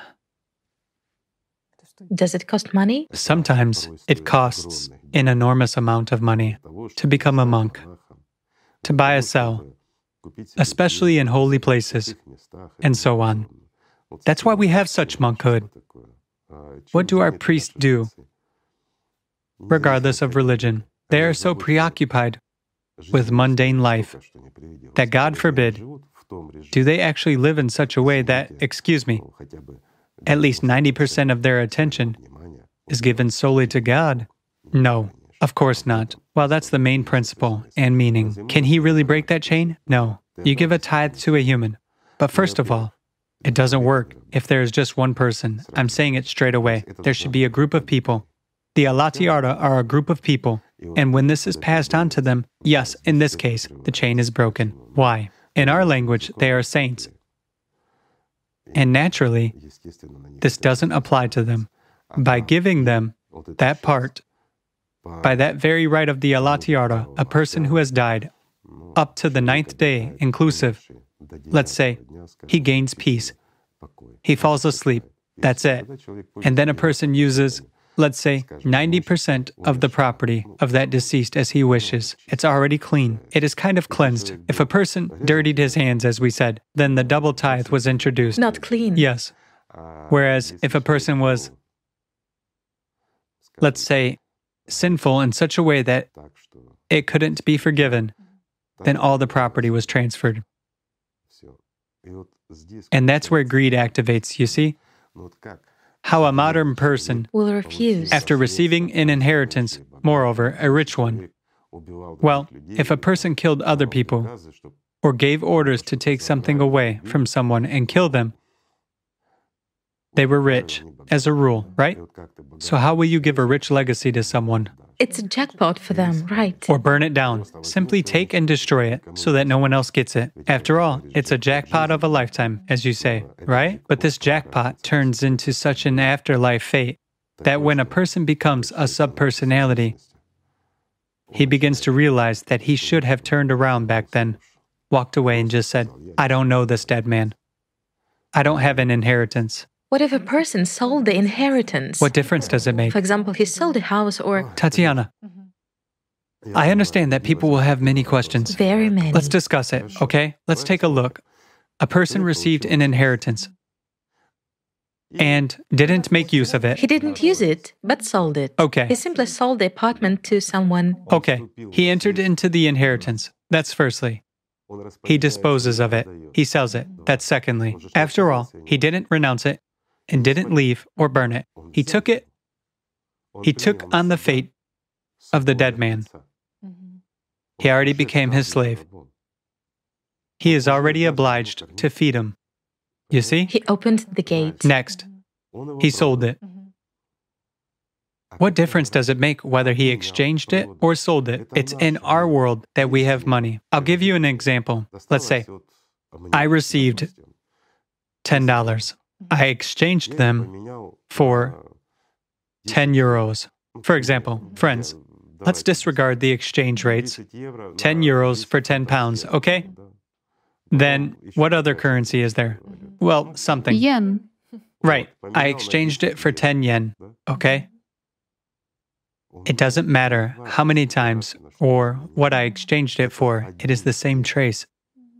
You see? Meaning you have already used it. Whether you used it for a week or a day or resold it, it doesn't make any difference. Even a minute. Even if you put a signature for a minute, you accepted it because you didn't walk away from this wealth or this legacy and so on. Do you know what is great? If there are debts left, in this case, I will say, this is great. Debts can be paid off. That's material. But on the other hand, you received nothing. and you are not bound. And then you certainly don't owe anything to the dead man. That's the point, you see? Meaning, he can no longer eat you. Is the person who received money the only one who bears responsibility, or the people who live in, let's say, this apartment afterwards, the buyers, bear it too? No. Only the one who... Buyers do not bear any responsibility. The heir does. The heir himself. That one. And it doesn't matter Exactly him. in what equivalent he transferred it. You see, let it be the most luxurious apartment.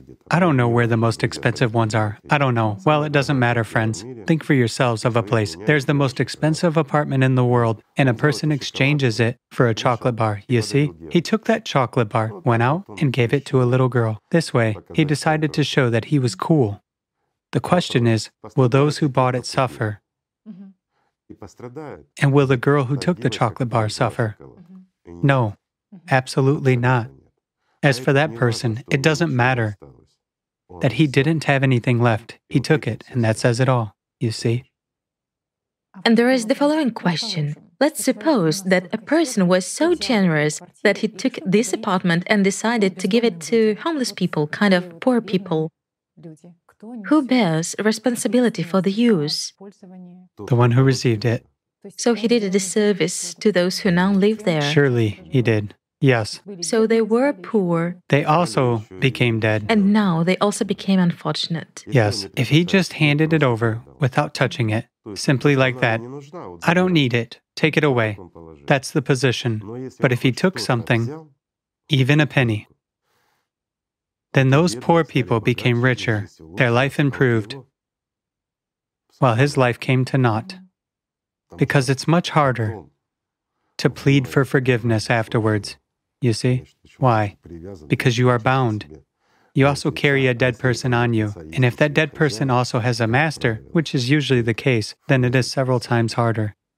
You know, Igor Mikhailovich, many people subconsciously feel that when they receive such gifts, they don't want to be indebted, they want to give something in return, even if you're a modest person, not a rich one, but you want to show your gratitude somehow. I mean, when you do not accept a gift, but you express your gratitude in some equivalent, be it an item or money. And that is scary, because it's an exchange. But why, when you have such a gift, do you want to be grateful in some way? In return. That's the answer for you. You don't want to accept someone else's legacy. Yes, you feel something. You want to give at least a chocolate bar. To pay off, yes. To pay off, right? Yes. People say, you received this legacy, so use it. And it doesn't matter when a person enters into this inheritance. You see? That is, a person inherited property. He may not use it for 50 years, but then he started using it. Or several generations later. He did not renounce. And someone who will use it in a few generations will be the one who will bear that. Both the one who accepted it without renouncing and the one who will use it. That's the paradox. It is energy. It is power. What is a few generations or a few centuries or millennia for a subpersonality? An instant. Well, no. It's a lot for a subpersonality. An instant for it is like eternity. For us, it passes quickly. Igor Mikhailovich, we discussed that basically it's impossible to grant peace to someone who has taken another person's life. But what if it happened as a result of a car accident, for example? I was talking about cases of enriching oneself by taking other people's lives, while you are now talking about taking someone else's life unintentionally. Of course, this is not a mortal sin. I mean, a person got into a car accident. It could have been anything, slippery road, even if he failed to control the vehicle, or something else happened. Even if he caused the deaths of several people, he was only a tool in someone's hands, nothing more. He is as much a victim as those who died. Likewise, if a person was defending himself, in other words, a situation is created where he has no choice, and he takes someone else's life, but he doesn't receive any profit from that, there is no sin on him. But if he gets material profit from killing people, that's a sin. It's an indelible sin. So, there's a big difference here.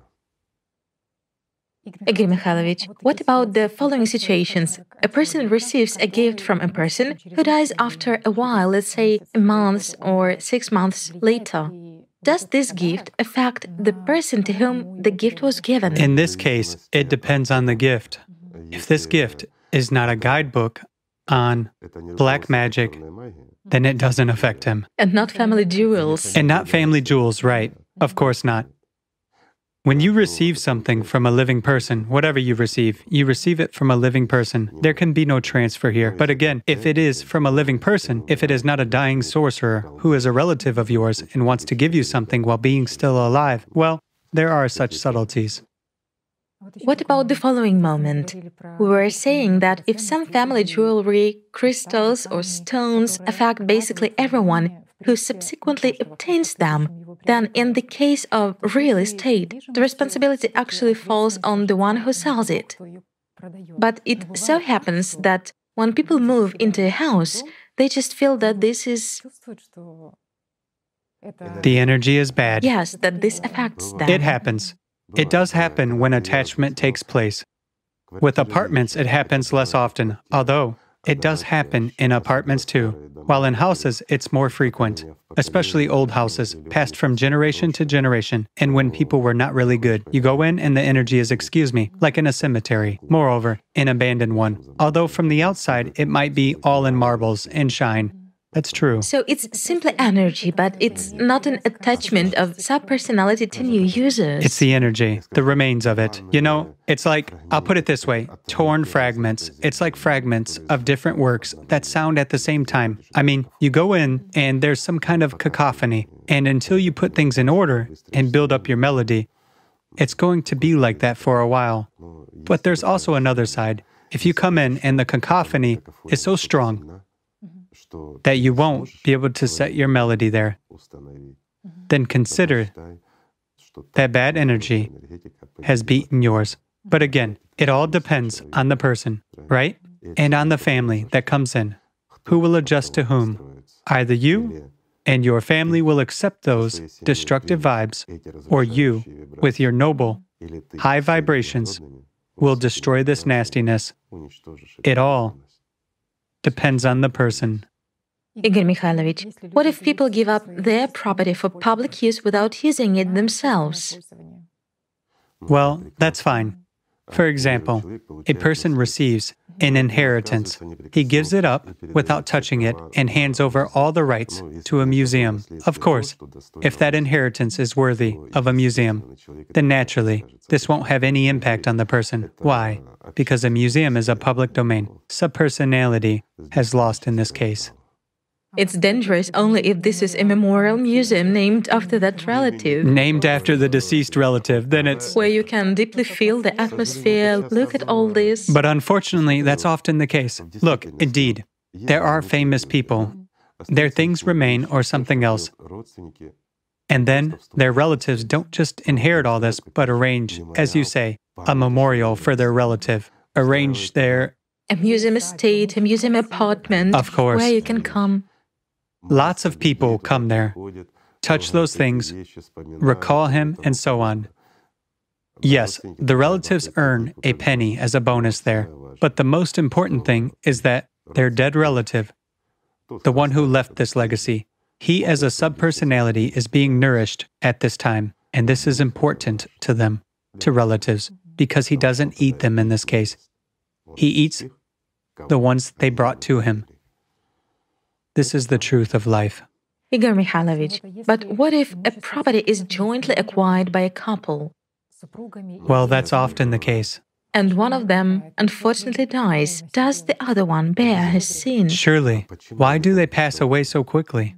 Why is it that one half, as they say, passes away, and the other half, that is financially attached to the property, also passes away quickly after him? Why? Here's the answer. And then it all falls on the heirs. After all, it's much easier to give a tithe and use the legacy, a tithe from his part, not from yours, right? People would say, well, it's ours. How come I? We built it together. It's mine. What did he do anyway? It's me who did, right? His contribution was minuscule. People receive according to their choice, Yes. of course. You realize what a huge responsibility actually Huge. falls on those people who there are scammers who seize real estate from dying people, or conquerors who during military campaigns or wars loot property. Whatever possible. Of course. What happened in the past? Okay. Looters, grave robbers. Let's look at history, trivial history, which is precisely talking about those who took other people's property dishonestly. Right. For example, by killing the owners and so forth. Did it bring any good to any of them? At least to one of them. Yes. In history, it is written. He became someone, or some other things. But let's trace his lineage, and we will see how it affects even his descendants. Him, it's obvious. But even his descendants. So, by conquering or doing something for those very descendants, in order to secure himself, first and foremost, as a subpersonality, he binds them to that state as well. That's the issue. So it turns out that the whole clan feeds the dead, as they say in magic, ancestral curse. After all, we are doing it ourselves. Isn't that true? Afterwards, there is the curse, and then there is everything else. What's left to do is to go to mages, to have the curse removed, and then you can put on your best shoes and get ready to be buried. To cement the bonds. 100%. Tatiana touched upon the subject of grave robbers, and I recalled a story that indeed, in the previous century, there was a very popular topic for quite a long time. The curse of the pharaohs, which began precisely with the opening of the Tutankhamun's tomb. No. Moreover, It started after they had robbed this tomb. And if we look at who died back then, and let's look honestly, it is those who had kept a little bit for themselves as a souvenir of what? Pharaoh's legacy. who did God knows what. Of course, it's a very strong subpersonality. Exactly. While they kept his favorite items for themselves. After all, everything that was dear to him, everything that he used and touched, was brought there. And they secretly pocketed it for themselves. Let's look at how those people died. Okay, there were theories that they had picked up some kind of a fungus, some kind of infection. Yes, that it was some kind of an ancient fungus or bacteria or some action by a secret Egyptian cult that avenged the looting in this way. Well, they began to treat it as a cult already later, let's say, when people began to die. All those who were involved in that. But, again, in a selective way. Why? There were those who didn't take anything. Yes, the chief. And nothing happened to them. Really, everything was fine with the chief archaeologist who actually conducted the excavations. Who was the first one to come in there? Yes. And touched everything with his hands, but didn't allow himself to take anything. Yes, because he's a scientist. While those who literally stole little things from there were punished in a short period of time. They died completely different deaths. Excuse me. It's not that they all got some kind of infection Yes. and died. No. Right. There were some mysterious stories there. I mean, they couldn't even understand what it was and what provoked such manifestations in a person. For example, a sharp rise in temperature, and a person said, "I'm burning like in hell." These stories were recorded. Because he felt what this subpersonality feels. He was telling the truth. Because he actually established contact with the subpersonality. If those doctors understood and knew at least what we are talking about now, they would have realized very well that at that moment, that person was possessed by the subpersonality. In other words, the Pharaoh came for him, and the person felt what he will feel now throughout ages. He will be burning. They clearly described this heat, this state of fear and panic, compression from all sides. And while they were still alive, they described this to doctors. But the doctors interpreted it as some kind of infection and so on. They tried to treat it or block it out, but the person died anyway, right? Yes. And what about the others who died completely different deaths? Not from some kind of infection. There was another interesting point there. It turns out that 22 people died within a short period of time. 13 of them were those who were directly involved in the excavations, while the rest were, for example, the wife of the lord who patronized the excavations or his secretary, meaning the closest immediate circle. Because they received gifts they took for themselves, for their own use, items of the Pharaoh, the strongest subpersonality. You know, it's like signing your own death sentence and then trying to survive. This precisely shows how this curse is passed on. There's no other way to call it. Yes, and it looks like those who arranged the tomb during the time of this pharaoh, they understood that there was such a thing, because archaeologists found a plaque at the entrance on which it was written, "Death shall come on swift wings to him that touches the tomb of a pharaoh." Because they knew it very well, and they knew who the Pharaoh was. This knowledge was still in the world in the time of ancient Egypt. It was still in the world in a fairly pure form, as well as an understanding of what the dead are. How, let's say, to protect oneself and how not to take someone else's possessions for which you'll pay with your life. Whereas nowadays, all this is lost, you see? It's a pity, of course, that we, as humans, have lost what's the most important and the most valuable, which people preserved for millennia. This is the most important knowledge. Everything else is nonsense. Nothing compares to it. It's the knowledge of how to gain life and the knowledge of how not to become a slave to the dead. Those are scary things. Igor Mikhailovich, what should people do? Because nowadays, in our modern world, the legislation is such that people often enter into an inheritance already after the ninth day, meaning after this interval when they could donate something from this property of the dead. Well, you've just brought up the question which I actually promised people to go back to. We have slightly digressed, but I remember it. It's a serious question too. Why? Because a person enters into an inheritance right away. Yes. Thus, in any case, we use those items. We have accepted the inheritance, that's it. But according to the law, it will become ours. In 6 months. In 6 months, right. So what should we do? Meanwhile, let's say the tithe may be given only Within 9 days. until the 9th day, so to say. 9 days. You might not make it. Let's look, here's also an issue of physics, isn't it? I mean, in order for you to give 10% of that property to someone who really possesses holiness, who would break this chain, which binds you to a dead person, and someone who can give peace to the deceased, meaning peace to subpersonality. This takes physical time anyway, and it's not just a transfer. People should see. Well, as in the past. While in the past, it went to a point that people brought a deceased person to the Alatiara. Let's say, to those very Knights Templar. People brought a painting drawn from a deceased person, or made a mask of him. By the way, where did a mask made of the dead, meaning of the deceased, come from? When they painted a dead person's face, applied a material, Right. and then took it along with 10% of his property to the Alatiara, who were already with the Knights Templar. An image and a name are important. Also, the Alatiara were supposed to perform sort of, let's call it a ritual, prayer and the like regarding the deceased, which is where it all came from. By the way, in fact, priests copied it all exactly from the real Alatiara. So it's a kind of petition to God. By the right of the Alatiara, God endowed them with this right, but He didn't endow priests with that right. That's the point, you see? Well, since religions are supposed to be in the service of God, as it is written, and as they say, hence they supposedly have this right too. And it is funny, when a priest prays for a dead person, or people give to priests, regardless of religion, those very 10 or 20%, or even the entire property, doesn't matter. It turns out that all this is pointless. Why? Because the Alatiara were given the right for their group. They never worked individually.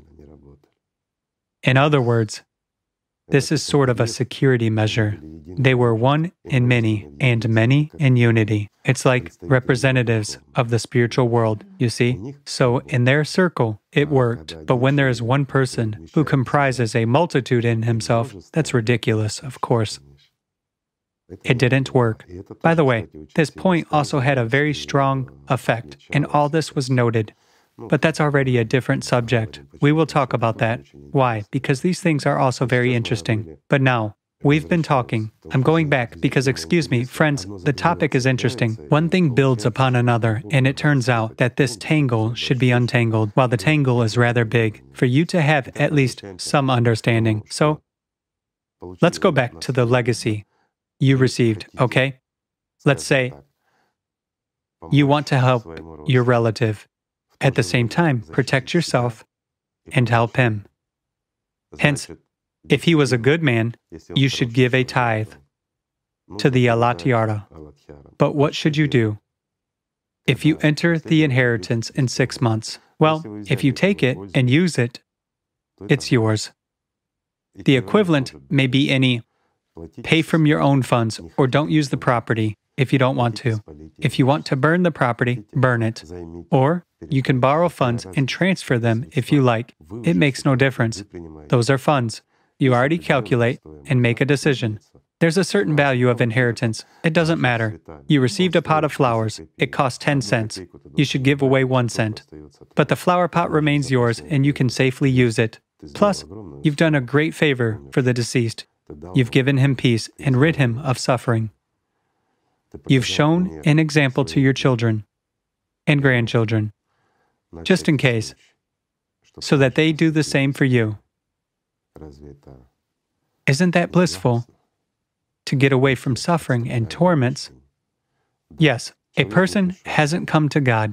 It's impossible to buy a pass to heaven, so to say. But it is possible to help attain peace. And again, God gave this right, not for trading legacy, and even not for saving the deceased. They made their choice. They already died and didn't gain life, but for saving the living who can still gain life, and so that the dead do not hang on the living like anchors. For this very purpose, the Alatiyara were given this right to save the living, to cut those anchors off. This is true. You know, Igor Mikhailovich, very many people will find themselves at a point where they have taken advantage of property and, in principle, they haven't managed to, let's say, give peace to their near and dear people who died. This is a fact. But they follow the spiritual path.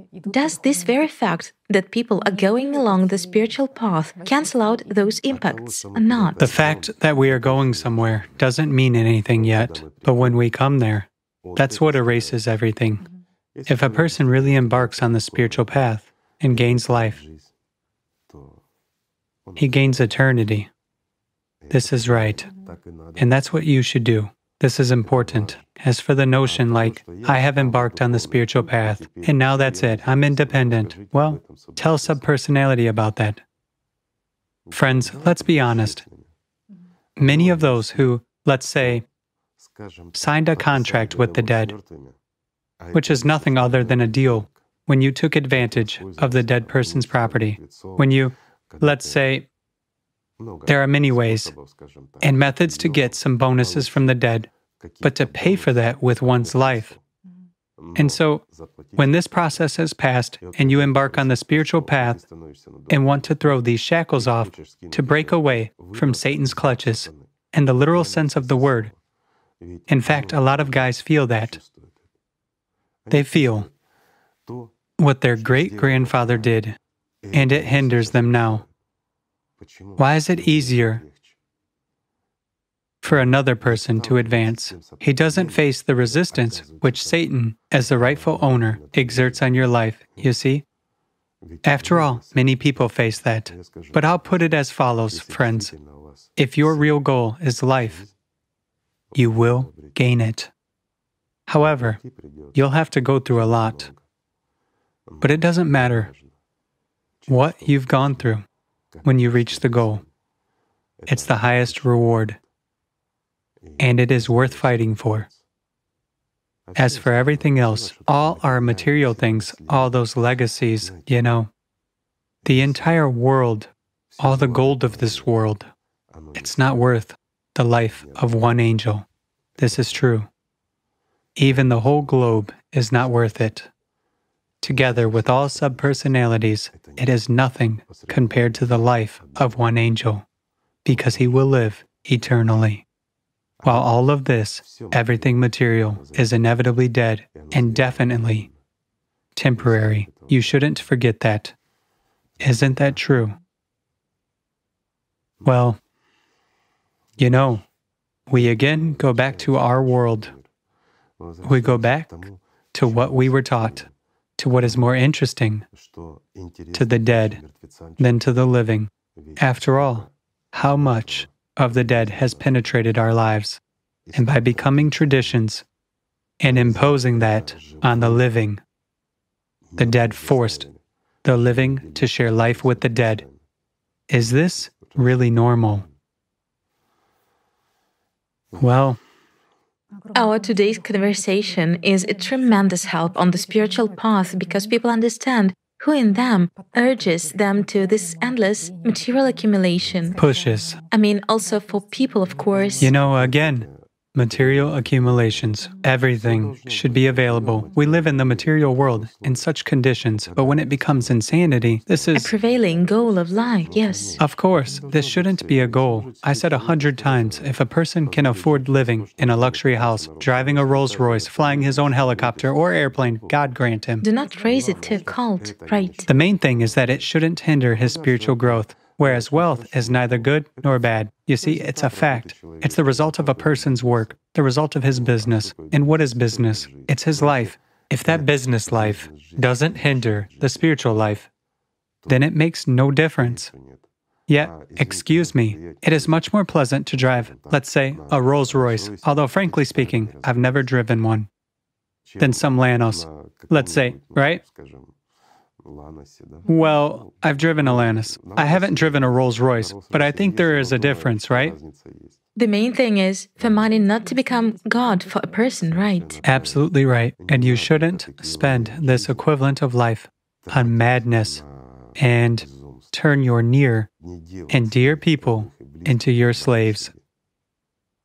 If you accumulate wealth, if you succeed, have a good business and everything else, if you want to leave a legacy, for God's sake, my friend, that's wonderful. But remember one thing, when leaving a material inheritance, leave them a spiritual inheritance too, not as a dead man, but as a saint, so that your wealth would be blissful, and so that they follow your example.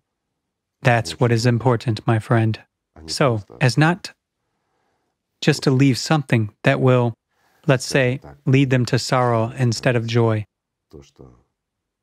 What the dead give is dead, but what the alive leave after themselves is alive. This is also important. But as for this very inheritance of saints, it turns out that, yes, even if few items remain, saints had a rather ascetic way of life and sometimes used things that didn't even belong to them. They belonged to the community, monasteries, and so on. But if, let's say, some items remain after them, can those items have a beneficial influence on those people who use them afterwards? Here, I have to disagree with you. Again, if a person is like a saint, this means he's an ascetic and had no belongings. But what about my good friend, Sai Baba?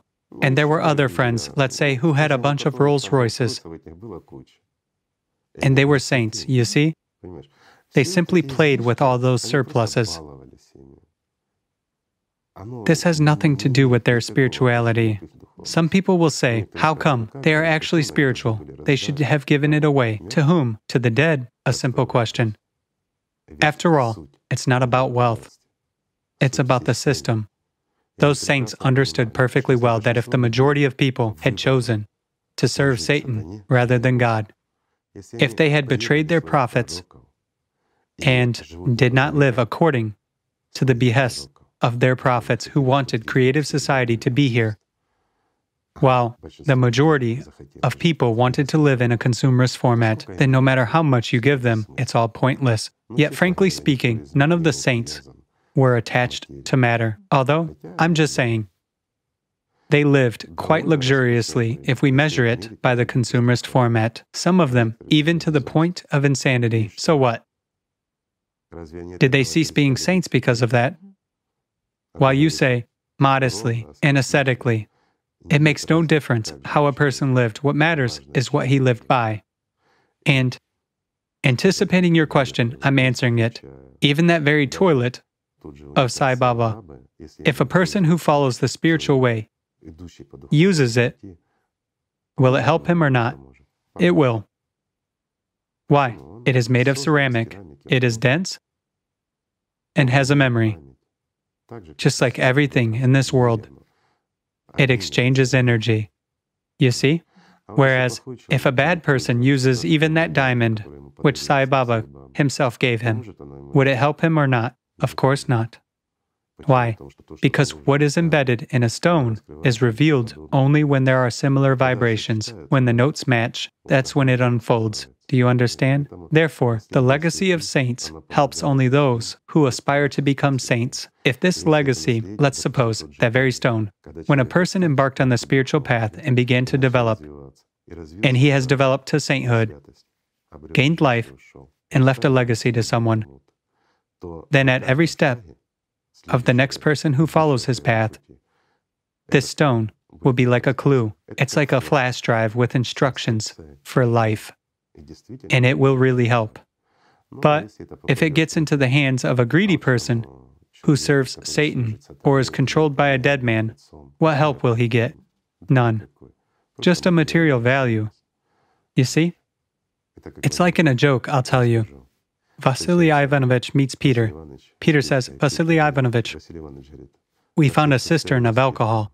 Vasily Ivanovich says, "Let's go have a look." When they arrive, there is indeed a cistern of alcohol, and Peter says, "Vasily Ivanovich, what shall we do?" That one says, "What do you mean, what we shall do? Let's sell it." Peter says, "Wow, what do we need so much money for?" Vasily Ivanovich says, "Peter, come on, we will surely drink it away." Where to direct it? No matter how much you give to the dead, it will all go in the same direction. That's the point.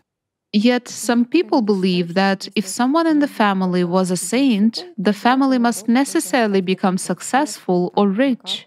Rich and so on, because a saint has blessed. Yes. Those are the tricks of priests. They have imposed this nonsense. It doesn't matter who was in your family. I'm sorry, even if there were prophets in your family, it's not a fact and not a guarantee that you will embark on the spiritual path at all, let alone gaining life. Why? Your life is the life of an individual. Yes, we live in society. Yes, near and dear people influence us. But I'll put it as follows. In the consumerist format, if your father was a general, you have a chance to become a general. But if your great-grandfather was a saint, your chances to become a saint are the same as those of your great-grandfather, right? You have to go through a lot, through everything he went through, then you'll become a saint. And it has nothing to do with wealth. Although it may, if there is an example of a holy person, Satan may seduce his family because they are proud and want to be like that person. They want to be holy. Well, it is easier for Satan to give them wealth so that they would give up their holiness and become his slaves for centuries. This is possible as an option. Igor Mikhailovich, we have discussed material inheritance, but what if an inheritance is immaterial, a dead legacy? For example, if it's a magic power or knowledge. There are such opinions. Well, it is generally believed that when a sorcerer dies, he is obliged to transfer his power directly to one of his relatives, or sorcerers usually call someone up and ask him very persistently to come to them. How does this actually happen? How is it transferred? Many do that through an item, either an icon or a piece of paper or at least something. It doesn't matter. You would bring him a glass of water, or it may be any action of yours. Give your hand or take something, whether it's a piece of paper, a note, or a ring, as a gift. And that's all. The main point is contact. The main point is interaction. Is some power being transferred? The main point is for you to be cooperative. It doesn't matter whether you offer your hand or a glass of water. Yes, the power is transferred. It is that power of Vril, which you and I were talking about. Indeed, when a true mage, but there are very few of them, friends. I'll put it this way. In the modern world, there are more talks than real mages like that. They accumulate this power. But by transferring it, they release themselves so that they can die.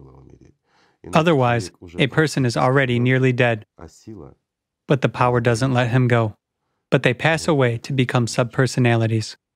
And at this point, they are no longer alive, but they are already, let's say, not quite dead either. Yet, the excess of power just tears them apart. It's extremely hard for them, so naturally, they want to get rid of it.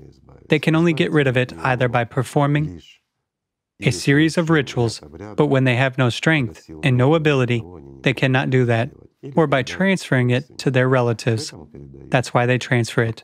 The deceased do not pity anyone, neither their relatives nor their friends. And here, as I understand, there is a question. Can relatives not use this power or use it? Or is it already a doom?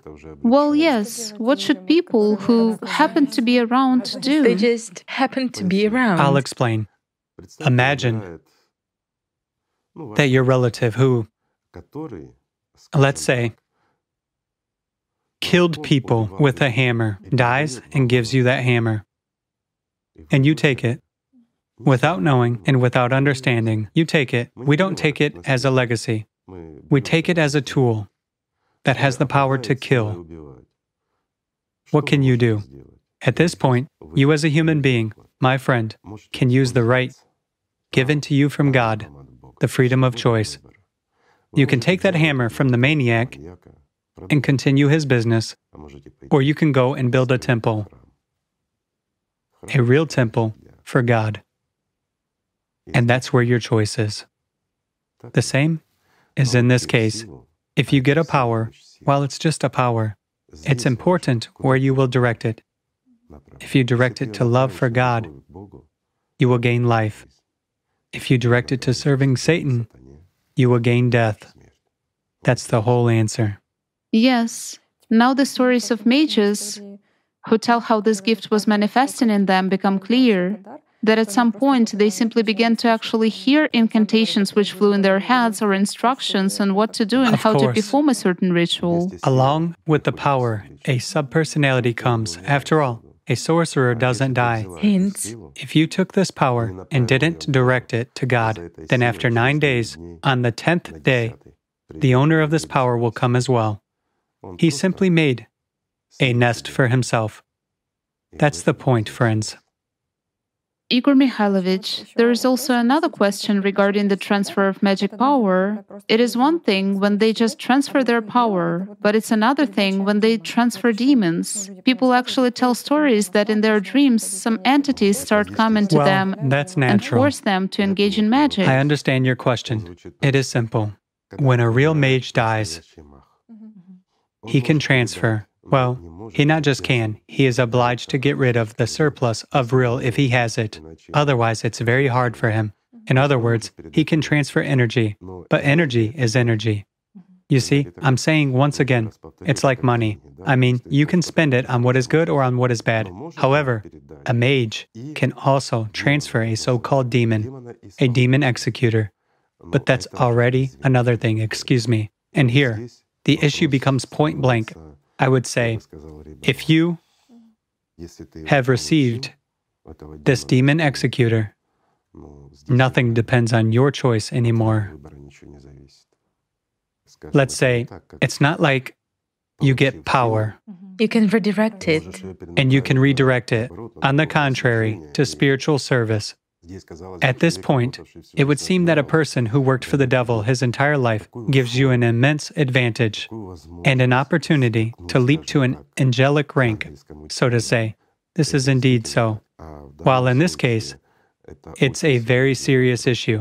Why? Because a demon executor is what that sorcerer has formed. It's a phantom, but a dense energy one.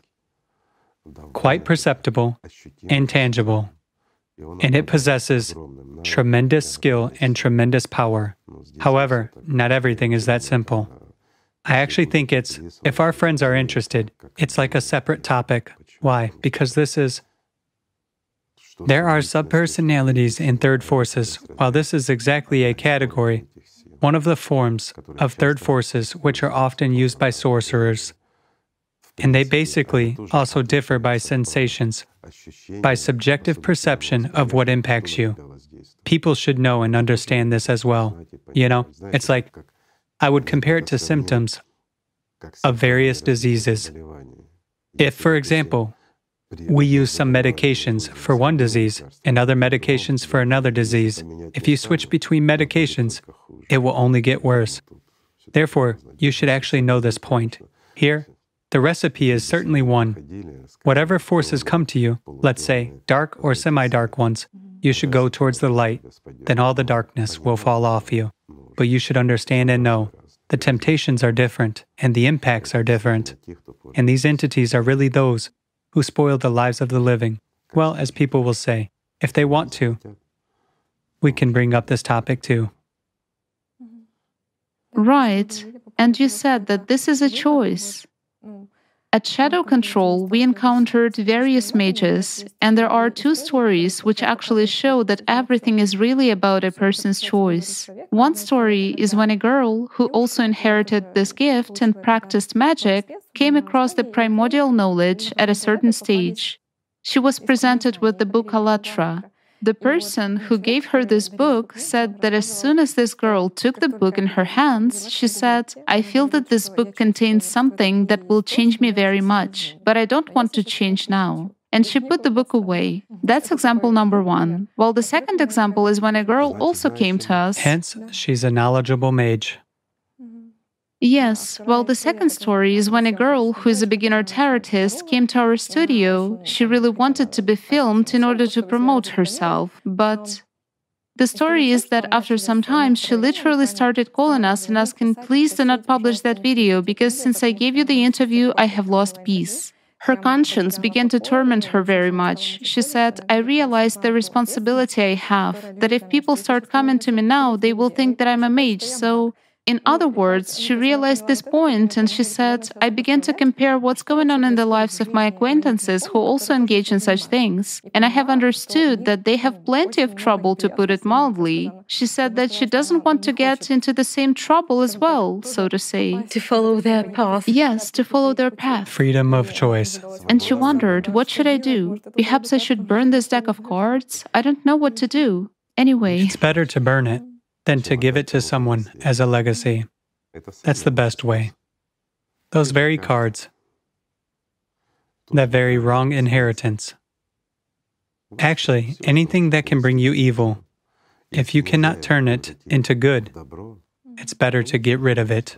Igor Mikhailovich, people also ask whether the ALLATRA sign, which comes into a person's sight, can somehow neutralize the effect of a subpersonality and strengthen personality's position. The question is interesting. Strengthen personality's position. The sign which comes into a person's sight. I mean, it affects. ALLATRA works, let's say, like a flashlight, right? In other words, when there is light that falls on the ALLATRA sign. So this very reflected light is working. And here, it's important not for a person to see the ALLATRA sign, but for the ALLATRA sign to see a person. Why does this work? Well, any sign, I mean, a genuine sign, is taken from nature. When, under certain conditions, let's say, an acoustic wave or an energy wave can transform into a sign. Yet, there are signs which, for example, can convert that very photon into a certain kind of energy or certain frequencies that are very discomforting for those very third forces, subpersonalities, and the like. But there is a simple question. I understand. People will now say, what if I sleep under the ALLATRA sign? A light bulb is on, there is light, it reaches the sign, and everything is fine. Will subpersonalities disturb me? Yes, my friend, they surely will, because they are from inside your structure. As for third forces that work outside of your structure, it will affect them, and very strongly. That's already valuable, but it's a little bit difficult to affect a subpersonality. It is merely a sign. One has to become a strong personality.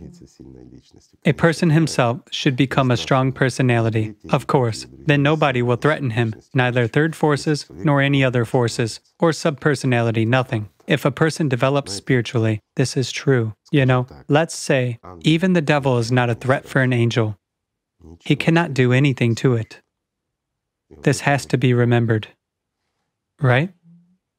But nevertheless, the ALLATRA sign has a very positive effect on, let's say, all sorts of evil entities, driving them away, right? Can it be used? It can be. It won't hurt. Are there any contraindications or not? Well, let's say, the only contraindication to the ALLATRA sign is if you use it at work while your boss is a sheer demon, the sign may infuriate him. Activate him. Yes, therefore, you should be careful. Igor Mikhailovich, you once said that building the creative society liberates people from this hereditary burden to a certain extent. From greed. Why? That's true, because few people think about this. While in the creative society, I'm not taking the transition period. There will be money. At that time, there will be greed, hoarding, and everything else, but it will quickly end. While in the creative society itself, the concept of inheritance and the concept of greed go away. A person doesn't have to engage in magic in order to cheat somebody for 10 cents or something else. A priest doesn't have to pretend that he loves God, walk around in women's clothes, and do devil knows what to fill up his belly. You see? Everyone will do what they want and what they have an inclination to. If a person's soul longs for God, he will serve exactly Him. If a person is free in his choice, he is free. And the first thing the creative society provides is freedom, as well as material benefits which are abundant. And a person... Goods are created without human attention, right? Absolutely. This is very important. And this point is very significant. Those replicators of various products that we use, after all, a human makes it without investing attention. Nowadays, in order for us to earn money, let's say, for that very house or that very car, we have to work long and hard, and it takes many days. It sometimes deprives us of a major part of our lives. And naturally, it's a legacy. Meanwhile, in the creative society, you will have housing anyway. If you want something, you can get it. So what is next? Okay, you get it. Give it away and take something else. In other words, it is not worth anything. It is not worth your attention. In the same way, any item you take is not worth your attention. You press a button, you get it. And what's next? Right? Every time. While this is tremendous freedom, it's a destruction of those laws which nowadays, unfortunately, strongly affect our world, our consumerist format, and our lives.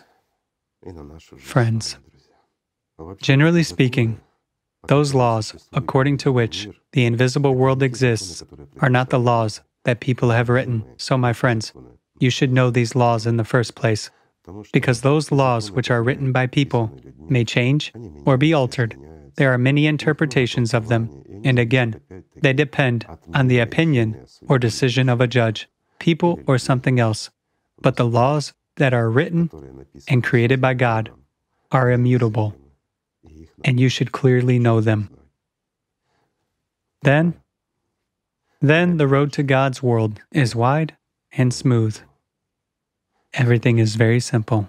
You know, with every conversation, it is revealed more and more even how the creative society positively and favorably influences the development of a human as personality. That's exactly the reason why this creative society was actually that legacy which the prophets bequeathed. After all, they described how we are supposed to live, and this is exactly the creative society, right? Again, there has been interference of the devil and his servants. The primordial knowledge has been altered and turned into religion. That's okay. Humanity still has a chance to correct everything. Right, friends? Yes, it does. While the main thing, friends, is to start with love for each other. So let's just love each other. Thank you. Thank you so much, Igor Mikhailovich. Thank you very much. Thank you, friends. Thank you for being here.